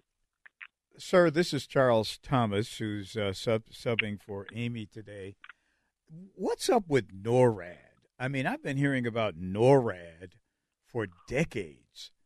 They can't pick up these devices when they fly into this hemisphere, really? So clearly the larger one they did. and that's not surprising. You had a big, giant blip in the sky that was actually clearly sending transmissions back to China. I think all the evidence is they picked that up before it came into U.S. airspace, and they were actually just not talking about it. I mean, they were actually had never planned, I don't think, to release this information. We can talk about why they did that, but the smaller ones, I think it's a more open question. They're smaller objects; they have different profiles, and I think maybe this is all part of an effort for the Chinese to find, gaps in the NORAD ability to collect this. I will say something that people haven't really talked about, but it's really, really important. The first balloon flew at 60,000 feet. Nothing flies at 16,000 feet. The last one that they just shot down, it was at 20,000 feet. Commercial airliners fly at 30,000 feet and below. That was a menace to air navigation. People could have got killed. It could have run into something. Or with all these jets flying around and tankers flying around fueling the jets and people shooting at stuff, somebody could have got killed. So if the Chinese are behind that, and we think they do, that was I wouldn't say it was an act of war, but that was an egregious, dangerous act. Do you think that yeah. Do you think that Kirby, if that is John Kirby and it's not a reptilian humanoid that's occupying John Kirby's body, do you think John Kirby knows what the two objects that were shot down over the weekend are? Do you think they have a pretty good handle on what they are, and they know the answer to the question? They could say yes or no to your supposition. I don't know. I will say, in fairness to the administration, and this goes to the first balloon where they said, well, we were really jamming it, which, you know what? That's something you don't actually like to say in public, because if you're doing really good jamming, the other guy doesn't know you're doing that. They just think, oh, we bought, crappy parts at Radio Shack or something. So to acknowledge that you detect the emissions and you're jamming it, you're telling them something. You still like to tell the enemy about your collection capabilities. And then somebody said, well, you know what, part of the reason why they're doing this is they're seeing how we react to it. And the answer is, well, yeah. I mean, that's true. They're going to gain some intelligence about us because they know what we can detect and our reaction times and how we react. But clearly, I do think there are constraints on what they want to say publicly. So, and that probably does limit some of that. But yeah, part of it maybe they don't have a clue what's going on here. I feel more vulnerable today because of what's happened over the past week. I feel more vulnerable today to either nuclear or even conventional attack from a hostile nation. Well, how about you? Do you? Here's why you should feel a lot less secure. And I wrote an article on this on a website called 1945. And the response on the balloon thing is almost exactly, in many ways, similar to the response on the border, which is they had an agenda, and even though their agenda was creating all kinds of risks for the American people, to them the agenda came first. I think it's the same thing with the balloons. If we do the timeline here, it's very clear that they knew the first balloon was coming, and that for them it was much more important for them to engage in the Chinese and send Blinken over there than it was to take an immediate response to this. So this is an administration that the first question they want to answer is what's good for my politics, and then if we're lucky, they're going to get around to what's good, for our security. I mean, they've completely, denuded the Department of Homeland Security. We're more at risk now from a terrorist attack than we were in 9/11 because of the way they've treated the Department of Homeland Security. They're playing politics with NORAD air defense rather than showing a demonstrably strong and aggressive response at the front end, in a sense to scare the Chinese off. We're still doing it. We're trying to downplay this. It's a big, big mistake. I thought NORAD was mainly for just tracking Santa Claus during the holidays anyway. So I'm glad that it has some other uses, defense uses. So the interesting thing, and we don't talk about it, of course, NORAD was started during the Cold War. It's a joint command between the United States and Canada. It's actually very designed to run the early warning system to track incoming missiles, because all these things, missiles, whoever shoots them at us, they're going to come over the North Pole. And also to coordinate airspace security. So before 9/11, NORAD looked outward. Since 9/11, NORAD's been inward and outward. Matter of fact, if this had happened on 9/11, our ability to track those balloons in our airspace would have been very minimal. But that's completely changed. NORAD also does more now on looking at maritime space and approach. So it's actually NORAD is very, very good and very, very valuable. My assessment when all this is said and done is the weaknesses in our response here are going to turn out to be not military capabilities, not response capabilities, but political decision makers. And so this is potentially, one could argue, this was the Chi-Coms playing a war game, trying to assess what kind of response we would. I think this is we have a massive missile fleet. It is no use to us unless the Americans fear that we can directly target their missiles and their cities, and we need targeting data. And this is a risk worth taking to get the targeting data we need to make all our missiles a real important thing that the Americans have to pay attention to. And so they did it, and they said, we'll live with the consequences of it. I want to get your reaction to one other topic before we let you go. Mr. 10%, the big guy, President Biden, sat down for an interview with Telemundo to talk about border policy, and he was quite adamant that there are no plans to deport non-Mexican illegal immigrants to Mexico. They say that your administration has been negotiating to deport massively non-Mexican immigrants to Mexico. Now, DHS has denied these claims, but have you been having this conversation, sir? No. So that reporting is completely wrong? What you just said is completely wrong, yes.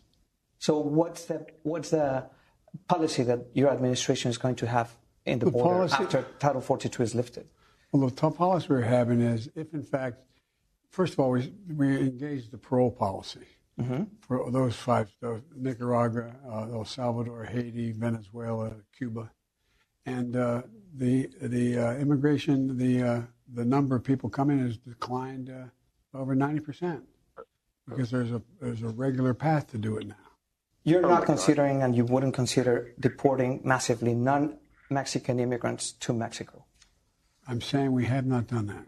But would you consider it in the future once Title 42 is lifted?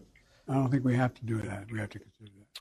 What do you think, Jim? There's no need for remain in Mexico because Kamala Harris solved the Northern Triangle problem. I want to put a gun to my head. First of all, what a lie. 90% reduction in illegal crossings. This administration basically said, sign up on an app, go to a border crossing, and we'll let you walk in. So the reason people aren't illegally crossing the border is we're just letting them walk into the United States through the port of entry. That is not a 90% reduction of anything. I mean, that is the most egregious law that's ever been said to the American people. The other thing I said, that clip that you just heard, every human trafficking cartel in the world, they are taping that, and that is an advertisement. They're going to play that for everybody. This administration will never send you back. Give me $10,000 and you can walk in the United States. This is nuts. And what's not on that tape is that if the next president of the United States doesn't have a D behind their name, they will only be elected with a mandate to secure the border and deport people in large numbers. Lieutenant Colonel Jim Carafano, Heritage Foundation, author of Brutal War. Jim, thanks as always. Appreciate it. Thank you, my friend. And he joined us on the Turnkey.Pro answer line. Hear about the big stories of the day, then talk about them right here on Chicago's Morning Answer on AM 560. The Answer. Only the biggest stories, only the biggest guests, and only the biggest opinions. This is AM 560. The Answer. Top of the morning, Dan, and in for Amy J this morning is Charles Thomas, former ABC 7 political reporter. Charles, I want to get your reaction to this Twitter thread I posted over the weekend. I essentially argue that, at least with respect to the campaign that he has run to this point, Paul Vallas is offering a return to Rahm. Not in those words, but effectively that's what he's offering. 312-642-5600, Turnkey.Pro answer line, 64636DA, Turnkey.Pro text line. I think he has launched his campaign for the runoff, and he is doing it in such a way where he's playing to the leftist sensibilities of the Chicago electorate. He's trying to, I mean, initially he was, of course, he was appealing to the police union and to the more right center and conservative small number of Chicagoans, and now he's looking ahead to the runoff, and he's trying to become more centrist or left center. Yeah. So, right, which sounds very reminiscent to Rahm. Yeah. And so he's trying to appeal to the non-white segment of the 70% of Chicagoans who think the city's on the wrong track. Oh, I don't think so. I mean, I think he's going for that. That I don't think it's the non-white part of it. I think it's very white. I mean, like not for a runoff. For the runoff? For a runoff, he's got to appeal to the non-white percentage. Well, he's got to get his share, depending on who he runs against. In the runoff. But I think, man, the people I think who are most committed to this liberal thing are the white liberals, the young white liberals, man. Well, so this is sort of my point. So if he has to get his share of black and Latino voters, then is this pivot to presenting himself as some sort of combo of Gloria Steinem and David Hogg with sharper pencils, does that bring in the percentage of the black and or Latino vote that he needs in a runoff against either a black candidate or Chewy? Depends on who he runs against. I mean, I think, for instance, if he were to run against Brandon Johnson, he'd have a tough time getting the black vote. I mean, he'd have a real tough time, even though Brandon Johnson would not necessarily be the best candidate for black people. I mean, because of this whole school piece, as well as and the tax thing, and what Brandon Johnson has said, and the fact that Brandon Johnson very well, at least during the first term that Brandon Johnson would be mayor, he would act at the behest of the CTU. I mean, you'd have to try to separate him from CTU, because I don't think there will be an elected school board until 27, right? So he would be vulnerable. So do you agree with me that the only candidate Paul Vallas has a chance of defeating in a runoff is Lightfoot? He could defeat Lightfoot for sure. Willie Wilson would be tough. Chewy would be tough, but he might be able to beat Chewy. And because he might be able to beat Chewy because of what he's trying now, which is moving toward the left. But he's doing. I mean, but it's so ham-handed and transparent, and Chewy already occupies that spot and has for 30 years. So now I believe Paul Vallas is aligned with me. Abortion on demand and banning guns and so on and so forth. So now I'm comfortable with him. I mean, how does he out left, an avowed socialist like Chewy? Or did he say, well, he's now acceptable to me because I know he would be a better fiscal manager, so now I'm going to combine my comfort level with his leftism on social issues with his fiscal management chops, and I'll vote for him over Chewy. That's a calculus you think a lot of Chicagoans are going to go through? I mean, here's my thing. Well, you've got me there, because I think he has a different set of campaign points with each candidate that with individual candidates that he might oppose in a runoff. I think he believes he's going to be in the runoff, that he's going to finish number one because of his conservative and center-right base. Yeah, but it doesn't mean anything. Doesn't mean anything. Finishing exactly. first. I mean, it means nothing. That's why I think he's trying to slowly move out of there and position himself to be able to run against one of these far-left candidates. Why isn't he trying to help select who he'd like to run against? If you agree with me, and you seem to, that you're much more confident he has a chance to be Lightfoot than any other candidate, why is he not laying a glove on Chewy? Why is he not trying to prop up Lori? Chewy's a paper tiger, man. But in a runoff, he's a more formidable candidate. Yeah, but I don't think he believes Chewy's going to make it. Who does he believe is going to make? He thinks Lori's going to walk in? Some of these polls are saying Lori can still pull in 15, 20%. And that's all it's going to take. It's not going to take a lot to get in the runoff. Well, it doesn't seem to me it seems to me Chewy's floor is 20. Chewy's floor is 20? Yeah. His floor? Floor. I don't know. He's run a very bad campaign. I mean, I agree. You know who Chewy is to me? Chewy is the black Bobby Rush. I mean, the Latino Bobby Rush. He's got nothing on the ground. Without CTU, there's nothing there. I mean, he's just kind of like a congressman, and that's all he is. Yeah, I understand. He's got nothing else. I understand. So I don't know that Chewy is the.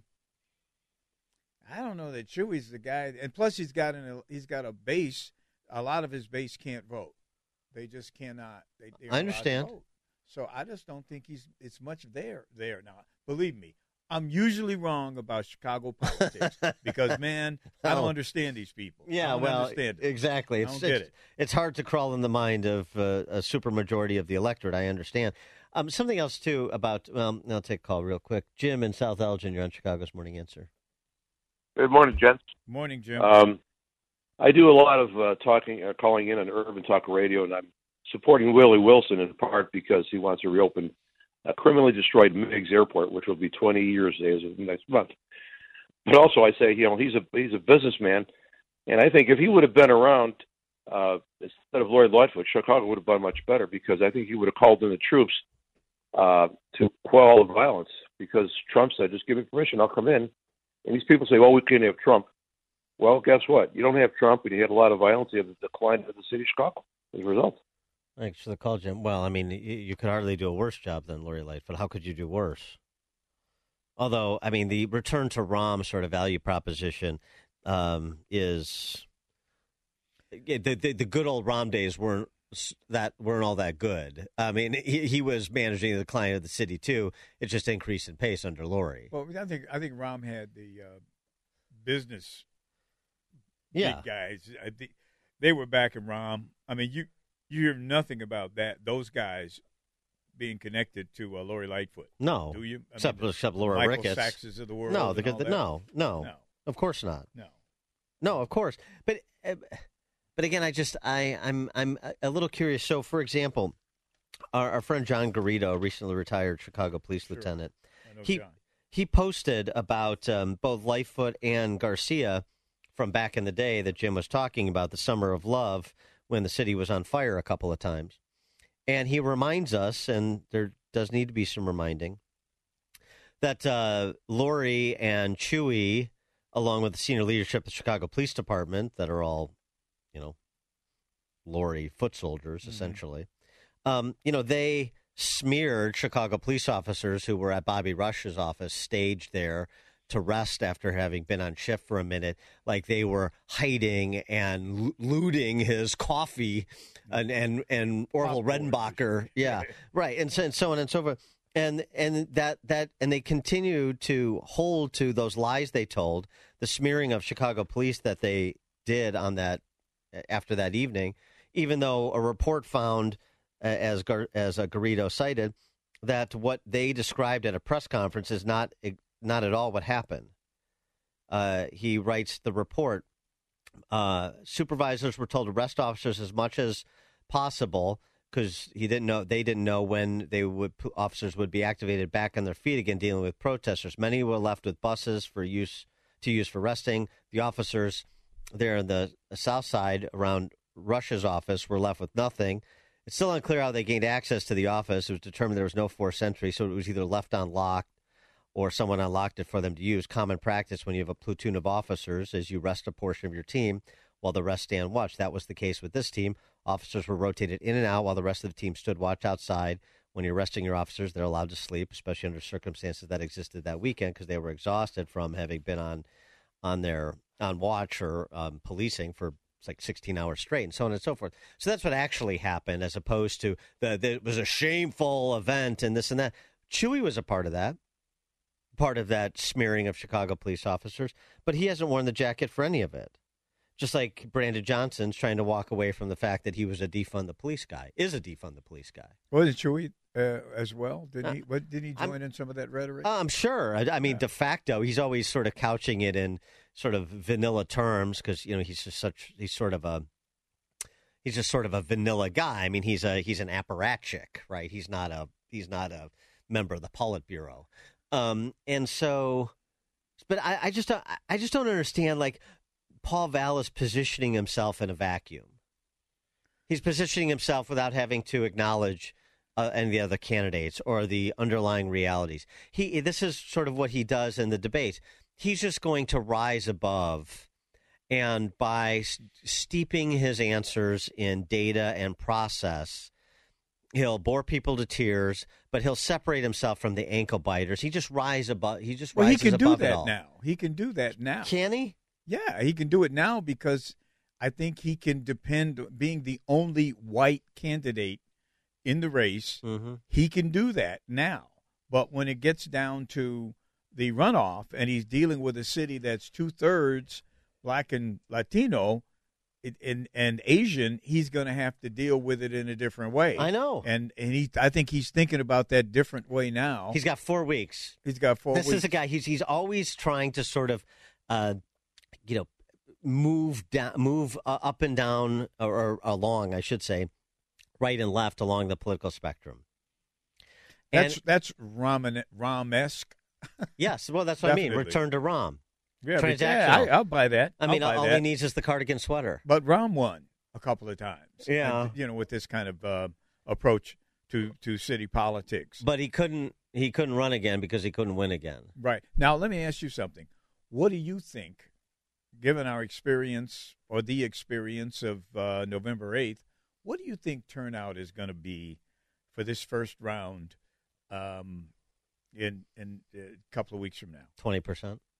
20%? 25%? Oh, my gosh. Don't you think? If that happens, then I think you might be looking at a Brandon Johnson versus Paul Vallas race, which will be about as black and white, no pun intended, because I'm talking issues here as opposed to race, that you will ever that you would have had in this city in what is this campaign is so dismal, as I mentioned. You could, if you remove the names of the candidates from the campaign commercials, you couldn't tell the campaign commercials apart. You couldn't tell which commercial was for which candidate. The scripts are the same. And that's why the city is in deep doo-doo, man, because who's watching those debates and who's gleaning anything from them? Well, because there's got to be change over these next 4 years, particularly as it pertains to public safety. I know, yeah, but I mean, 70% of 70% say wrong track, but it's sort of like Illinois.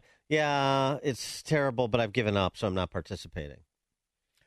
I can see that. I sense it. I sense it around my building when I talk to people that they aren't really engaged. Maybe I'm being a little cynical. Maybe people will pick up attention as there's a push here the last couple of weeks. Maybe it'll be in the 30s or low 40s. But I just think this is so the performance of the city and the performance of the candidates that offer a different path for the city has been so lackluster. I just don't see. I see an enthusiasm deficit, and that usually means low turnout, like perhaps even historically low turnout. What's the impetus? I'm gonna go die on gonna go run and die on a hill for Paul Vallas. I mean, I tweeted this too. It's just like, so. I mean, in this, let's say Vallas somehow runs the gauntlet. He gets Lightfoot in a runoff and he wins. So why? I know he's supposed to be an agent for change, institutional change, but what institution has he challenged in this campaign? The press corps, the identitarian hustlers, the C-suite cowards, the aging machine hacks. The groups of people responsible for the city's demise. Where has he drawn lines and said, "Thou shalt not cross again"? I haven't seen it. You mean rhetorically in the campaign? Yeah. I haven't seen it. But I go back to what I said a few seconds ago, that whoever is elected mayor is going to have to restore, public safety. He's going to have to do something about CTA. He's going to have to do something about the Mag Mile, whatever, in State Street, going down the tubes, and what's happening in the neighborhoods. These criminals running amok. Yeah. They're going to whoever is elected. I don't care if it's Willie Wilson, Paul Vallis, Lori Lightfoot. I just don't think she's had her shot.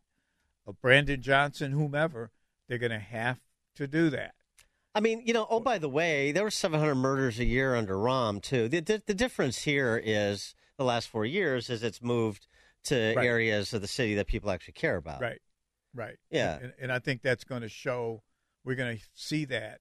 So what? Paul, that's what we're seeing with Paul Vallis. I know, but so what? We're going to have a return to, enough policing and political backing of policing that the Mag Mile and Lincoln Park and Lakeview and Streeterville and River North are safe again?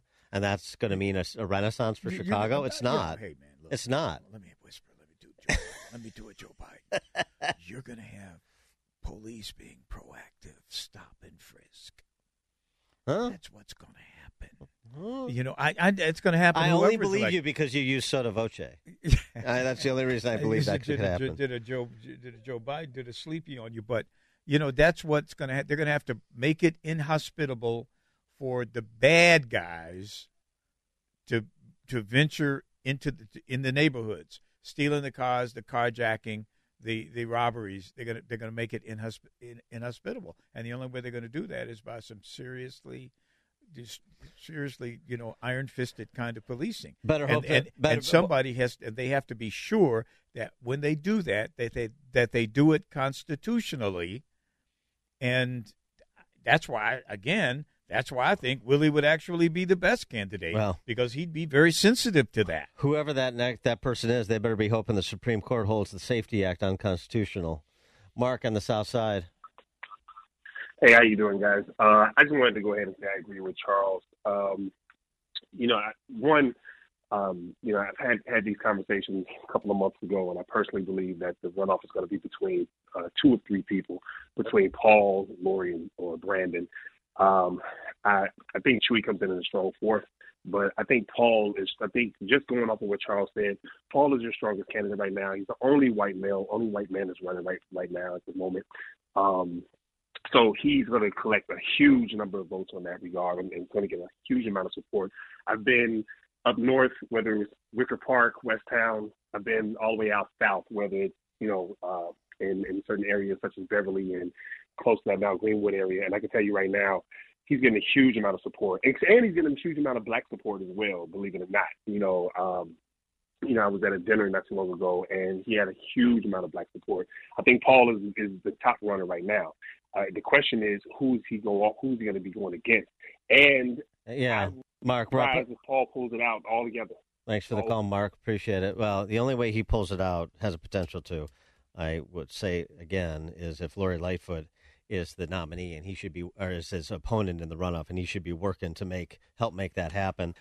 Listen to podcasts of Dan and Amy from the AM 560 mobile app. Download it today at 560theanswer.com/mobile. This is Chicago's Morning Answer with Dan Proft and Amy Jacobson on AM 560. The Answer.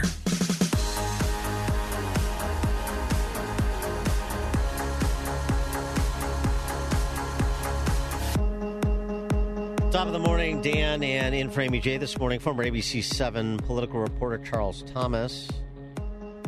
Charles, Jason Furman of Harvard, former Obama economic guru, chairman of the Council of Economic Advisors under one President Obama, tweeting, some of that inflation slowdown that people, including me, were excited about might have just been a seasonal adjustment quirk. Core CPI, Consumer Price Index, for the last 3 months of the year goes from 3.1% to 4.3% with the new seasonal factors that the Bureau of Labor Statistics just released. So maybe we're not out of the woods yet when it comes to prices declining to pre-pandemic levels, and what that will mean for the availability of credit and economic growth and employment and all of the other factors in our economy. For more on this, we're pleased to be joined by John Tammany, editor at RealClearMarkets.com, director of the Center for Economic Freedom at FreedomWorks, author of The Money Confusion, How Illiteracy About Currencies and Inflation Sets the Stage for the Crypto Revolution.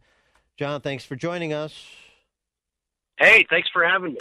Uh-oh. Jason Furman says he's a professor at Harvard. Uh-oh. You better not cross him, John. So what do you have to say to Jason Furman? Oh, I feel if you looked it up, you'd find that no one alive has rebutted Jason Furman more than I. So, wow. So if I cross him, it won't be problematic. I've done it numerous times. Say that rising prices cause inflation is like saying that suntans cause the sun to shine. At best, it reverses causation. Post hoc ergo propter hoc fallacy is what you're saying. Yes. Okay. Go ahead. Yeah, prices go up and down for all sorts of reasons. That is a market economy. If a price is going up, Super Bowl tickets last night cost between $10,000 and $40,000. When I first went to a game in 1987 for the Super Bowl, they cost a little over $100,000. Is that inflation? No, that's just a lot more demand for something that is limited in supply. That's not inflation. If you had a cell phone back in 87, you were most likely someone who was extraordinarily rich. Now they're commonplace. Is that deflation? No, that's just productivity. Prices go up and down, and so that the CPI is moving around, I don't think means very much. To me, inflation remains a devaluation of the unit, as in our dollar, and we haven't seen that in recent years. And so I go back again to what I've said on your show before. To me, the higher prices are a statement of the obvious. You can't shut down the global economy and eviscerate remarkably sophisticated global cooperation and expect prices to remain the same. They were going to be higher by nature.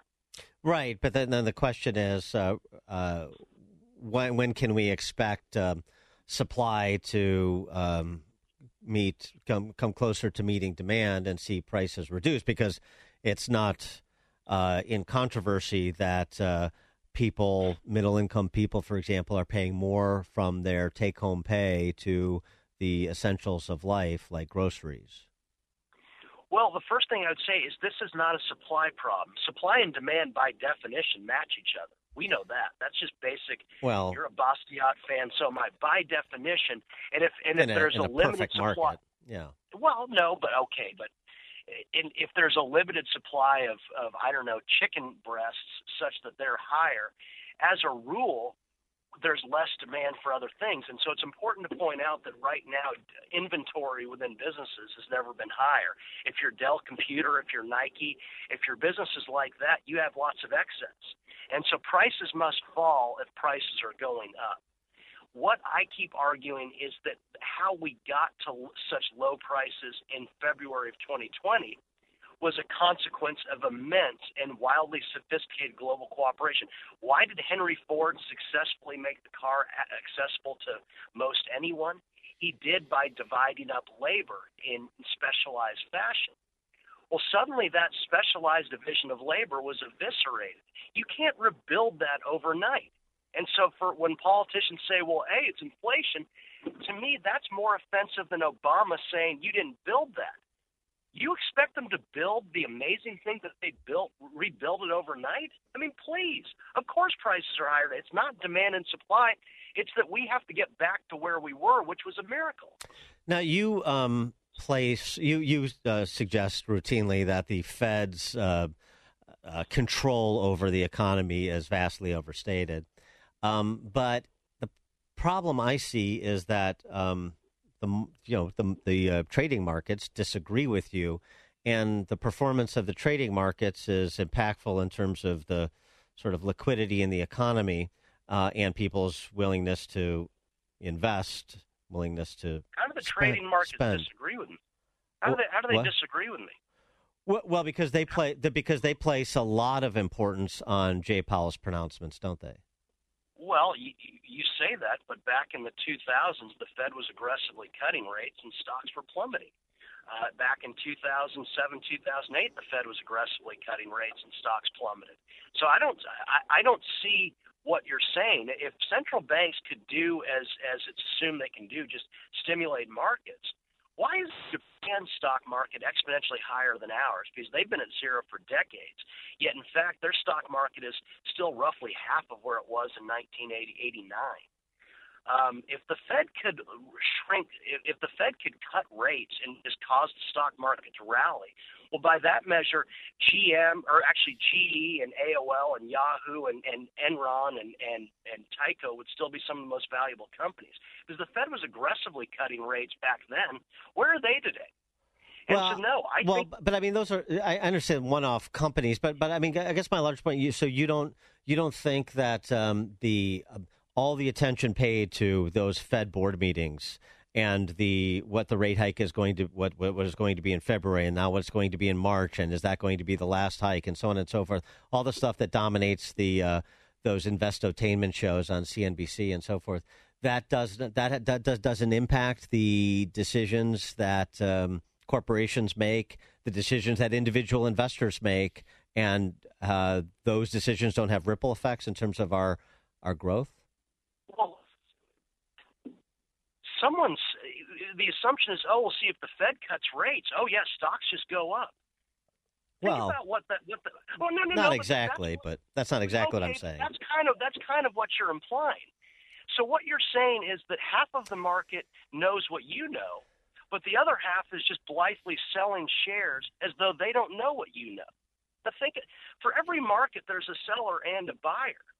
And so this notion that the Fed can just stimulate stock market rallies by fiddling with rates presumes a level of information asymmetry that staggers the mind. Well, but all of the Fed asset purchases over the last decade, the quote unquote quantitative easing, I mean, that doesn't create market distortions. That doesn't. Well, I'm sure it does in treasuries and everything, but why would that?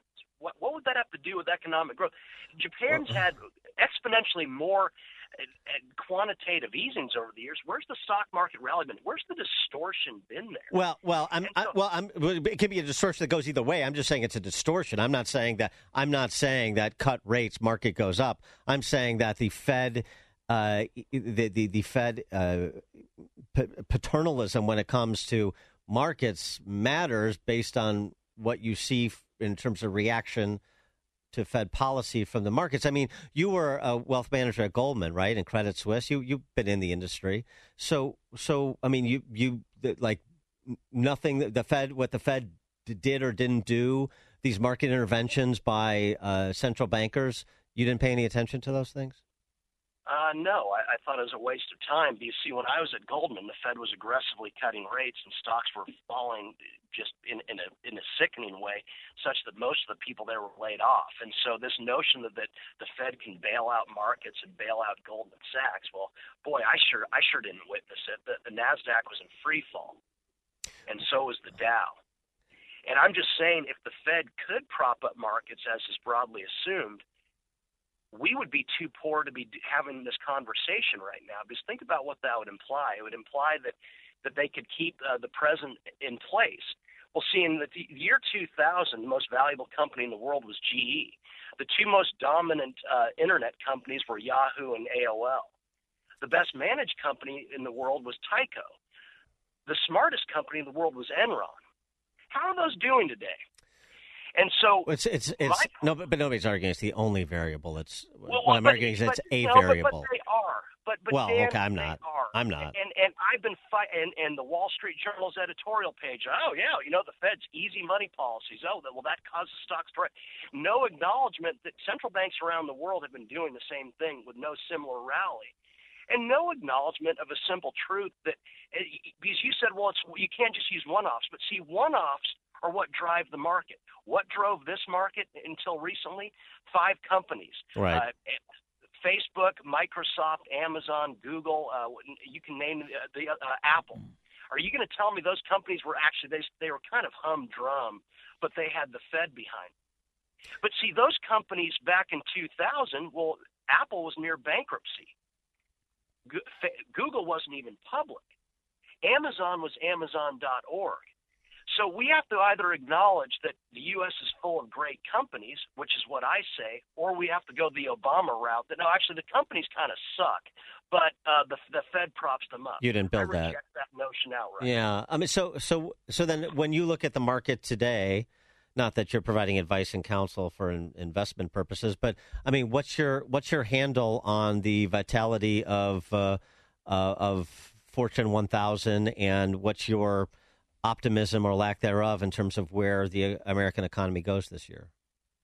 I'm always optimistic because the U.S. is full of the most enterprising people on earth. It's always going to go up. My strong sense is that this next rally, whenever that happens, is going to be companies that we've never heard of. Remember, not too long ago, the view was that Google had an impregnable monopoly. ChatGPT kind of blew that one out of the water. Right. And so this is the source of the U.S. stock market's vitality. It's not the Fed. Oh my God, the notion that Jerome Powell and Ben Bernanke and those clowns could actually cause the smartest, deepest markets in the world to go up, to cause basically some investors to be stupid and sell while others buy, is just laughable. But what we do consistently see, and this is the source of stock market vitality, is that the greats are constantly being replaced by even better. And amazing to think that Facebook, which seemed impossible to beat, doesn't seem to be doing as well right now. Again, Google was caught flat-footed in the way that Microsoft, which was once thought to be a monopoly that couldn't be beat, was caught flat-footed by the smartphone, by the internet itself. And so we're going to see it over and over again. And there's your rally, not the Fed. Oh my gosh, why do conservatives keep insulting the United States, these entrepreneurs, by saying the Fed makes all this happen, or even some of it? John Tamny, editor of RealClearMarkets.com, director of the Center for Economic Freedom at FreedomWorks, author of The Money Confusion, How Illiteracy About Currencies and Inflation Sets the Stage for the Crypto Revolution. John, thanks as always. Appreciate it. Thanks for having me. And he joined us on the Turnkey.pro answer line. The more you listen, the more you'll know. This is Chicago's Morning Answer. Morning Answer on AM 560. The Answer. Top of the morning, Dan, and in for Amy J this morning is Charles Thomas, former ABC7 political reporter, you'll recall. And having a great time. Great to have you. And you're going to be back tomorrow? Absolutely. All right. Can't wait. Well, the inhumanity at the hands of COVIDians has not dissipated much, at least where they can ply it. This story comes to us from our friend Emma Woodhouse at her Substack, Wood Space House. A friend of hers contacted her about her mom, who's 73 years old. She tripped at her home, fell, dislocated her shoulder. She called 911. Ambulance took her to Good Shepherd Hospital in Barrington, where she spent 3 days before being transferred to a Lutheran rehab facility in Arlington Heights. Over the weekend, she developed a fever, cough, fatigue, so they tested her for flu, RSV, and COVID. Flu and RSV negative, positive for COVID. And you know what that means, to the isolation chamber for you. Isolated in the COVID unit where she has to stay for 10 days, no visitors, no opportunity to retest and be transferred back to a regular floor. Would that have been the same if she tested positive for flu and RSV, or RSV, I wonder? I don't really wonder. The administrative office has been calling this woman's daughter, Emma Woodhouse's friend, as her medical power of attorney to come in to sign paperwork for Medicare, but the daughter saying, no, my mom is of sound mind. I'm not coming in as an exercise power of attorney because there's no reason for me to do that. She can sign it herself. Well, she can't sign it herself because administration isn't allowed on the COVID floor. Very strict numbers as far as how many employees can be in the COVID unit at one time, this woman was told. She said to the administrative person, then I guess you're going to have to wait until she gets out. She also recounted, the woman whose mom is in the COVID isolation chamber at this rehab facility in Arlington Heights, that her mom is not getting the same level of care in the COVID unit. It's not as well staffed, so they can't be responsive to her need to go to the bathroom, for example. So they put a diaper on her, which is humiliating for her in her state. The call buttons in the unit don't even make noise. They turn a light on over the door. When a nurse or aide happens to be walking by and sees her light, they come in. My mom was a nurse for her whole professional career. She's not stupid. She knows how this works. The facility also said on Friday they can't get her more pain medication. Remember, she dislocated her shoulder until Monday. For the COVID, they're giving her Tylenol. How can they do this to someone who within the past calendar week was able-bodied and active enough to live independently? Why are they still doing this to anyone? It's demoralizing, it's dehumanizing, and a complete fiasco. Yeah, and it persists. It persists. The COVID orthodoxy, covering our bases to all that we did over the last 3 years. We better keep doing it in small amounts to say, hey, we're still doing this. We think it works. They can kick it in again if they have to. Pay no attention to all these meta-analyses that are coming out that we've talked about on the ineffectiveness of masks, on the destruction of the lockdowns, particularly on kids, particularly as it relates to their social, emotional, intellectual development. Keep up appearances, even if you have to demoralize and dehumanize a senior citizen. For more on this, pleased to be joined by Jeffrey Tucker, founder and president of the Brownstone Institute and the author of Liberty or Lockdown. Jeff Tucker, thanks for joining us again. Appreciate it. That's a pleasure to be here. It's a tragic story. But it all is kind of baked into the entire flattened curve kind of ethos that began on March 20th. We're now 3 years to flatten the curve. Yeah. That's just 2 weeks. It was all rooted in a fundamental mistake that we could treat COVID like AIDS or like cooties. The playground game you play as a kid. You try to stay away from the germ. And that was the goal from the very beginning. That was the basis of track and trace, the basis of lockdowns and travel restrictions and why you couldn't sing in church and you couldn't go to the gym and everything. Everything was designed to stay away from the germs so that we could control it and minimize it. Now, that, was always an error.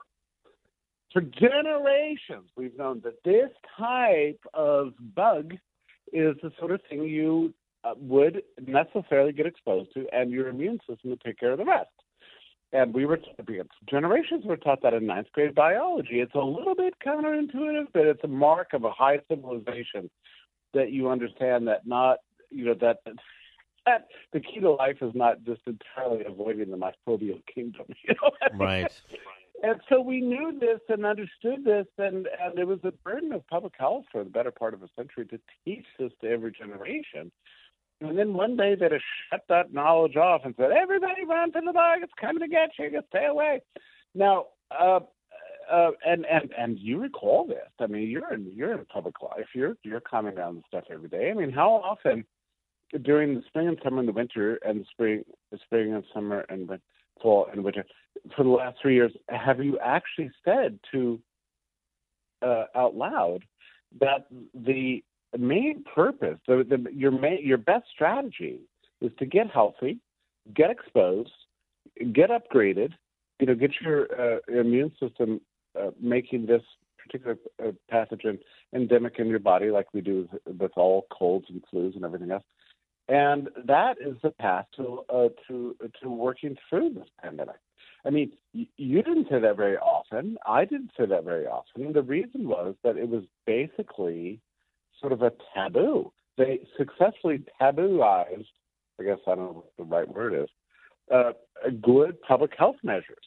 I mean, so that we couldn't even talk about it or say it very plainly, because otherwise, there would have been in the New York Times saying, Chicago's Morning Answer says everybody should get infected. Right. Yeah, right. Yeah. But so we couldn't say basic truths, and it got so bad. I was trying to remember this morning exactly when it was that the World Health Organization actually changed its definition of herd immunity. Well, it turns out that happened in the second week of November 2020, where the World Health Organization said herd immunity comes about by getting injected with a vaccine, not by being exposed to the live pathogen. Okay, they actually said this. Now, 2 or 3 months later, they changed it back again.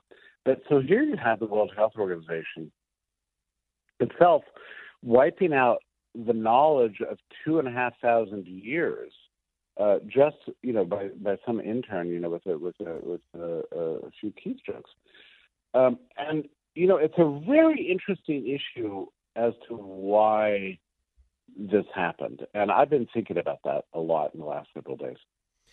Well, just as we continue, as I mentioned at the outset, to have more meta-analyses done, more studies done, trying to assess the impact of these COVID responses. Also, we're getting more information about what these public institutions, governments, did during COVID. For example, according to one New York City organization, a legal group there, New York City teachers who declined to get the COVID vaccine had their personnel files flagged and their fingerprints sent to the FBI and the New York Criminal Justice Services. Yeah.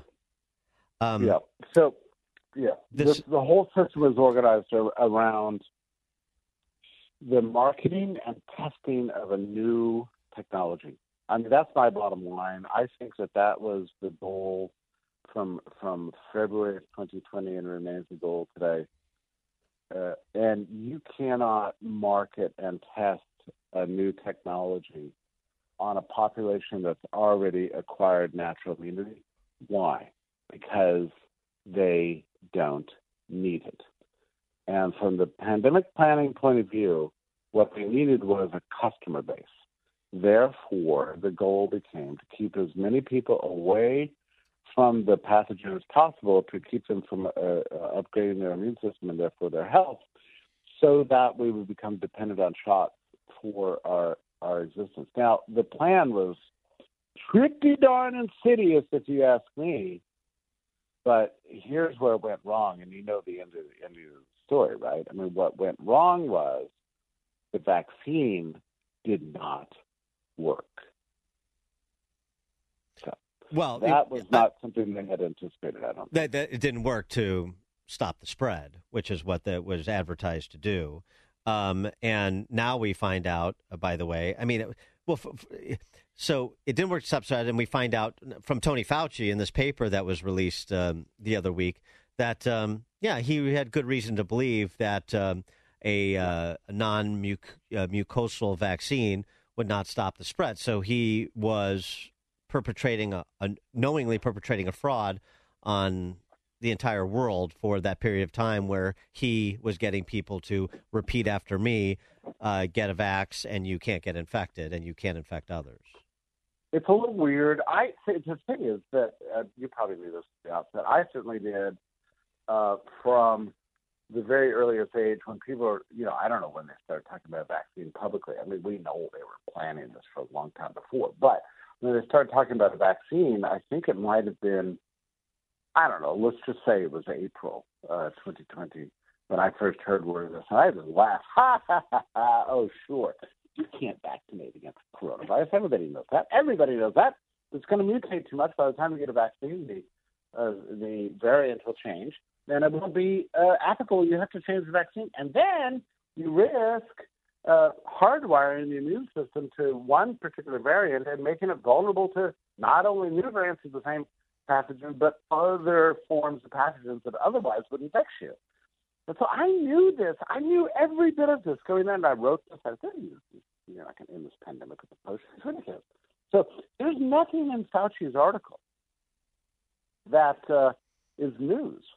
But what's strange is that we had to pretend like none of this was true for the better part of 2 years. But the news is that Fauci was saying, the news is his name on an article that confirms that he knew what he was saying was untrue. I mean, it's nice to have the evidence. Right. So why would you say untrue things for the better part of 2 years? Like, why would you do that? Right. And look, the answer is pretty obvious. It became an industrial machine with a product that they wanted to sell. And when people didn't want to buy it, they made you get it. And when they didn't do it, they made you get it, and you still refused, and they put you on a wanted list. Yeah. Like, this actually happened in the United States of America. I mean, I am just, there's no minute of the day that I'm not just constantly outraged by this. And it requires groups like this Teachers for Choice organization. It's being represented by Alliance for Defending Freedom at New York City to bring this to light. I mean, it's funny because you simultaneously see two things, like a lack of really an impetus to hold people accountable for the decisions they made and for the lies they told, purposely so. And on the same time, you see quietly people just walking away, right? The lack of adoption of your second and third and fourth and fifth and sixth booster. They're done with it, but they want to be done with it. And I guess that's just the nature of the human condition. We just it was an ugly period. We just want to move on. We don't want to have to deal with it anymore. And unless, our mom is being quarantined at a Northwest Suburban hospital, then we're just going to move on to our lives. That's the idea, I think, and that's what Fauci's amnesia. He went in before sworn testimony for this trial brought on big tech censorship, and over 7 hours he said, "I can't recall," something like 9 times. Okay, no, more than 200 times. So, amnesia is the new pandemic. and it's very bad because we really, if we don't want this to happen to us again, we really need to learn and remember and deal with the reality. It's uncomfortable. This is a terrible period in our lives. We're all damaged from it. But the people who do remember and learn the lesson are the heroes of the day, as far as I'm concerned, because they're studying new organizations, new technologies, new ways of schooling, even new churches, new professional societies, new think tanks, everything, to deal with the terrible reality that we confronted and not pretend like it didn't happen to us. We have to come to terms with this. I mean, this is what, obviously I do this every single day, and so do you. It's extremely important we understand something went very wrong in this great, great, great country that was founded to defend human rights and freedoms, where one day we woke up and they were all gone, So, and it could happen again unless we get some openness and admissions and some accountability. Speaking of accountability, last week, I don't know if you caught the news of this, but Brownstone Institute sponsored a group called the Norfolk Group that put together a kind of a blueprint, a template for accountability for investigations and all this kind of stuff, and went through 10 areas of failures and cited all the science at every step, where it's designed to these are the questions we need to ask people at all levels of society, from big tech to big media to public health to government officials, everybody involved in decision making to find out exactly what they were thinking on all these subjects. And it's not just for the federal level. This blueprint is designed for all the states and the cities and the counties and really, every country in the world where these same plans were enacted. And so that we can, have a coming to terms of what happened. Well, look for that. That Norfolk Group blueprint. Very good. Yeah. Jeffrey Tucker. Yeah. Jeffrey Tucker, founder and president of the Brownstone Institute, author of the book Liberty or Lockdown. Jeffrey Tucker, thanks as always. Appreciate it. Okay, my pleasure. Thank you. And you join us on the Turnkey.pro answer line. There's only one radio show in Chicago talking about today's biggest stories and telling you what they really mean. That show is this one, Chicago's Morning Answer on AM 560, The Answer. Thanks for listening to Chicago's Morning Answer podcast, sponsored by Signature Bank. Signature Bank takes pride in helping customers grow their business and provide unmatched banking expertise, custom financial solutions, and the industry's best technology. So whether you're a business looking for a deposit relationship or needs a ready source of financing, Signature Bank is the right bank for you. Call today at 773-467-5600 to hear how Signature Bank can help your business grow and thrive. Member FDIC, Equal Housing Lender.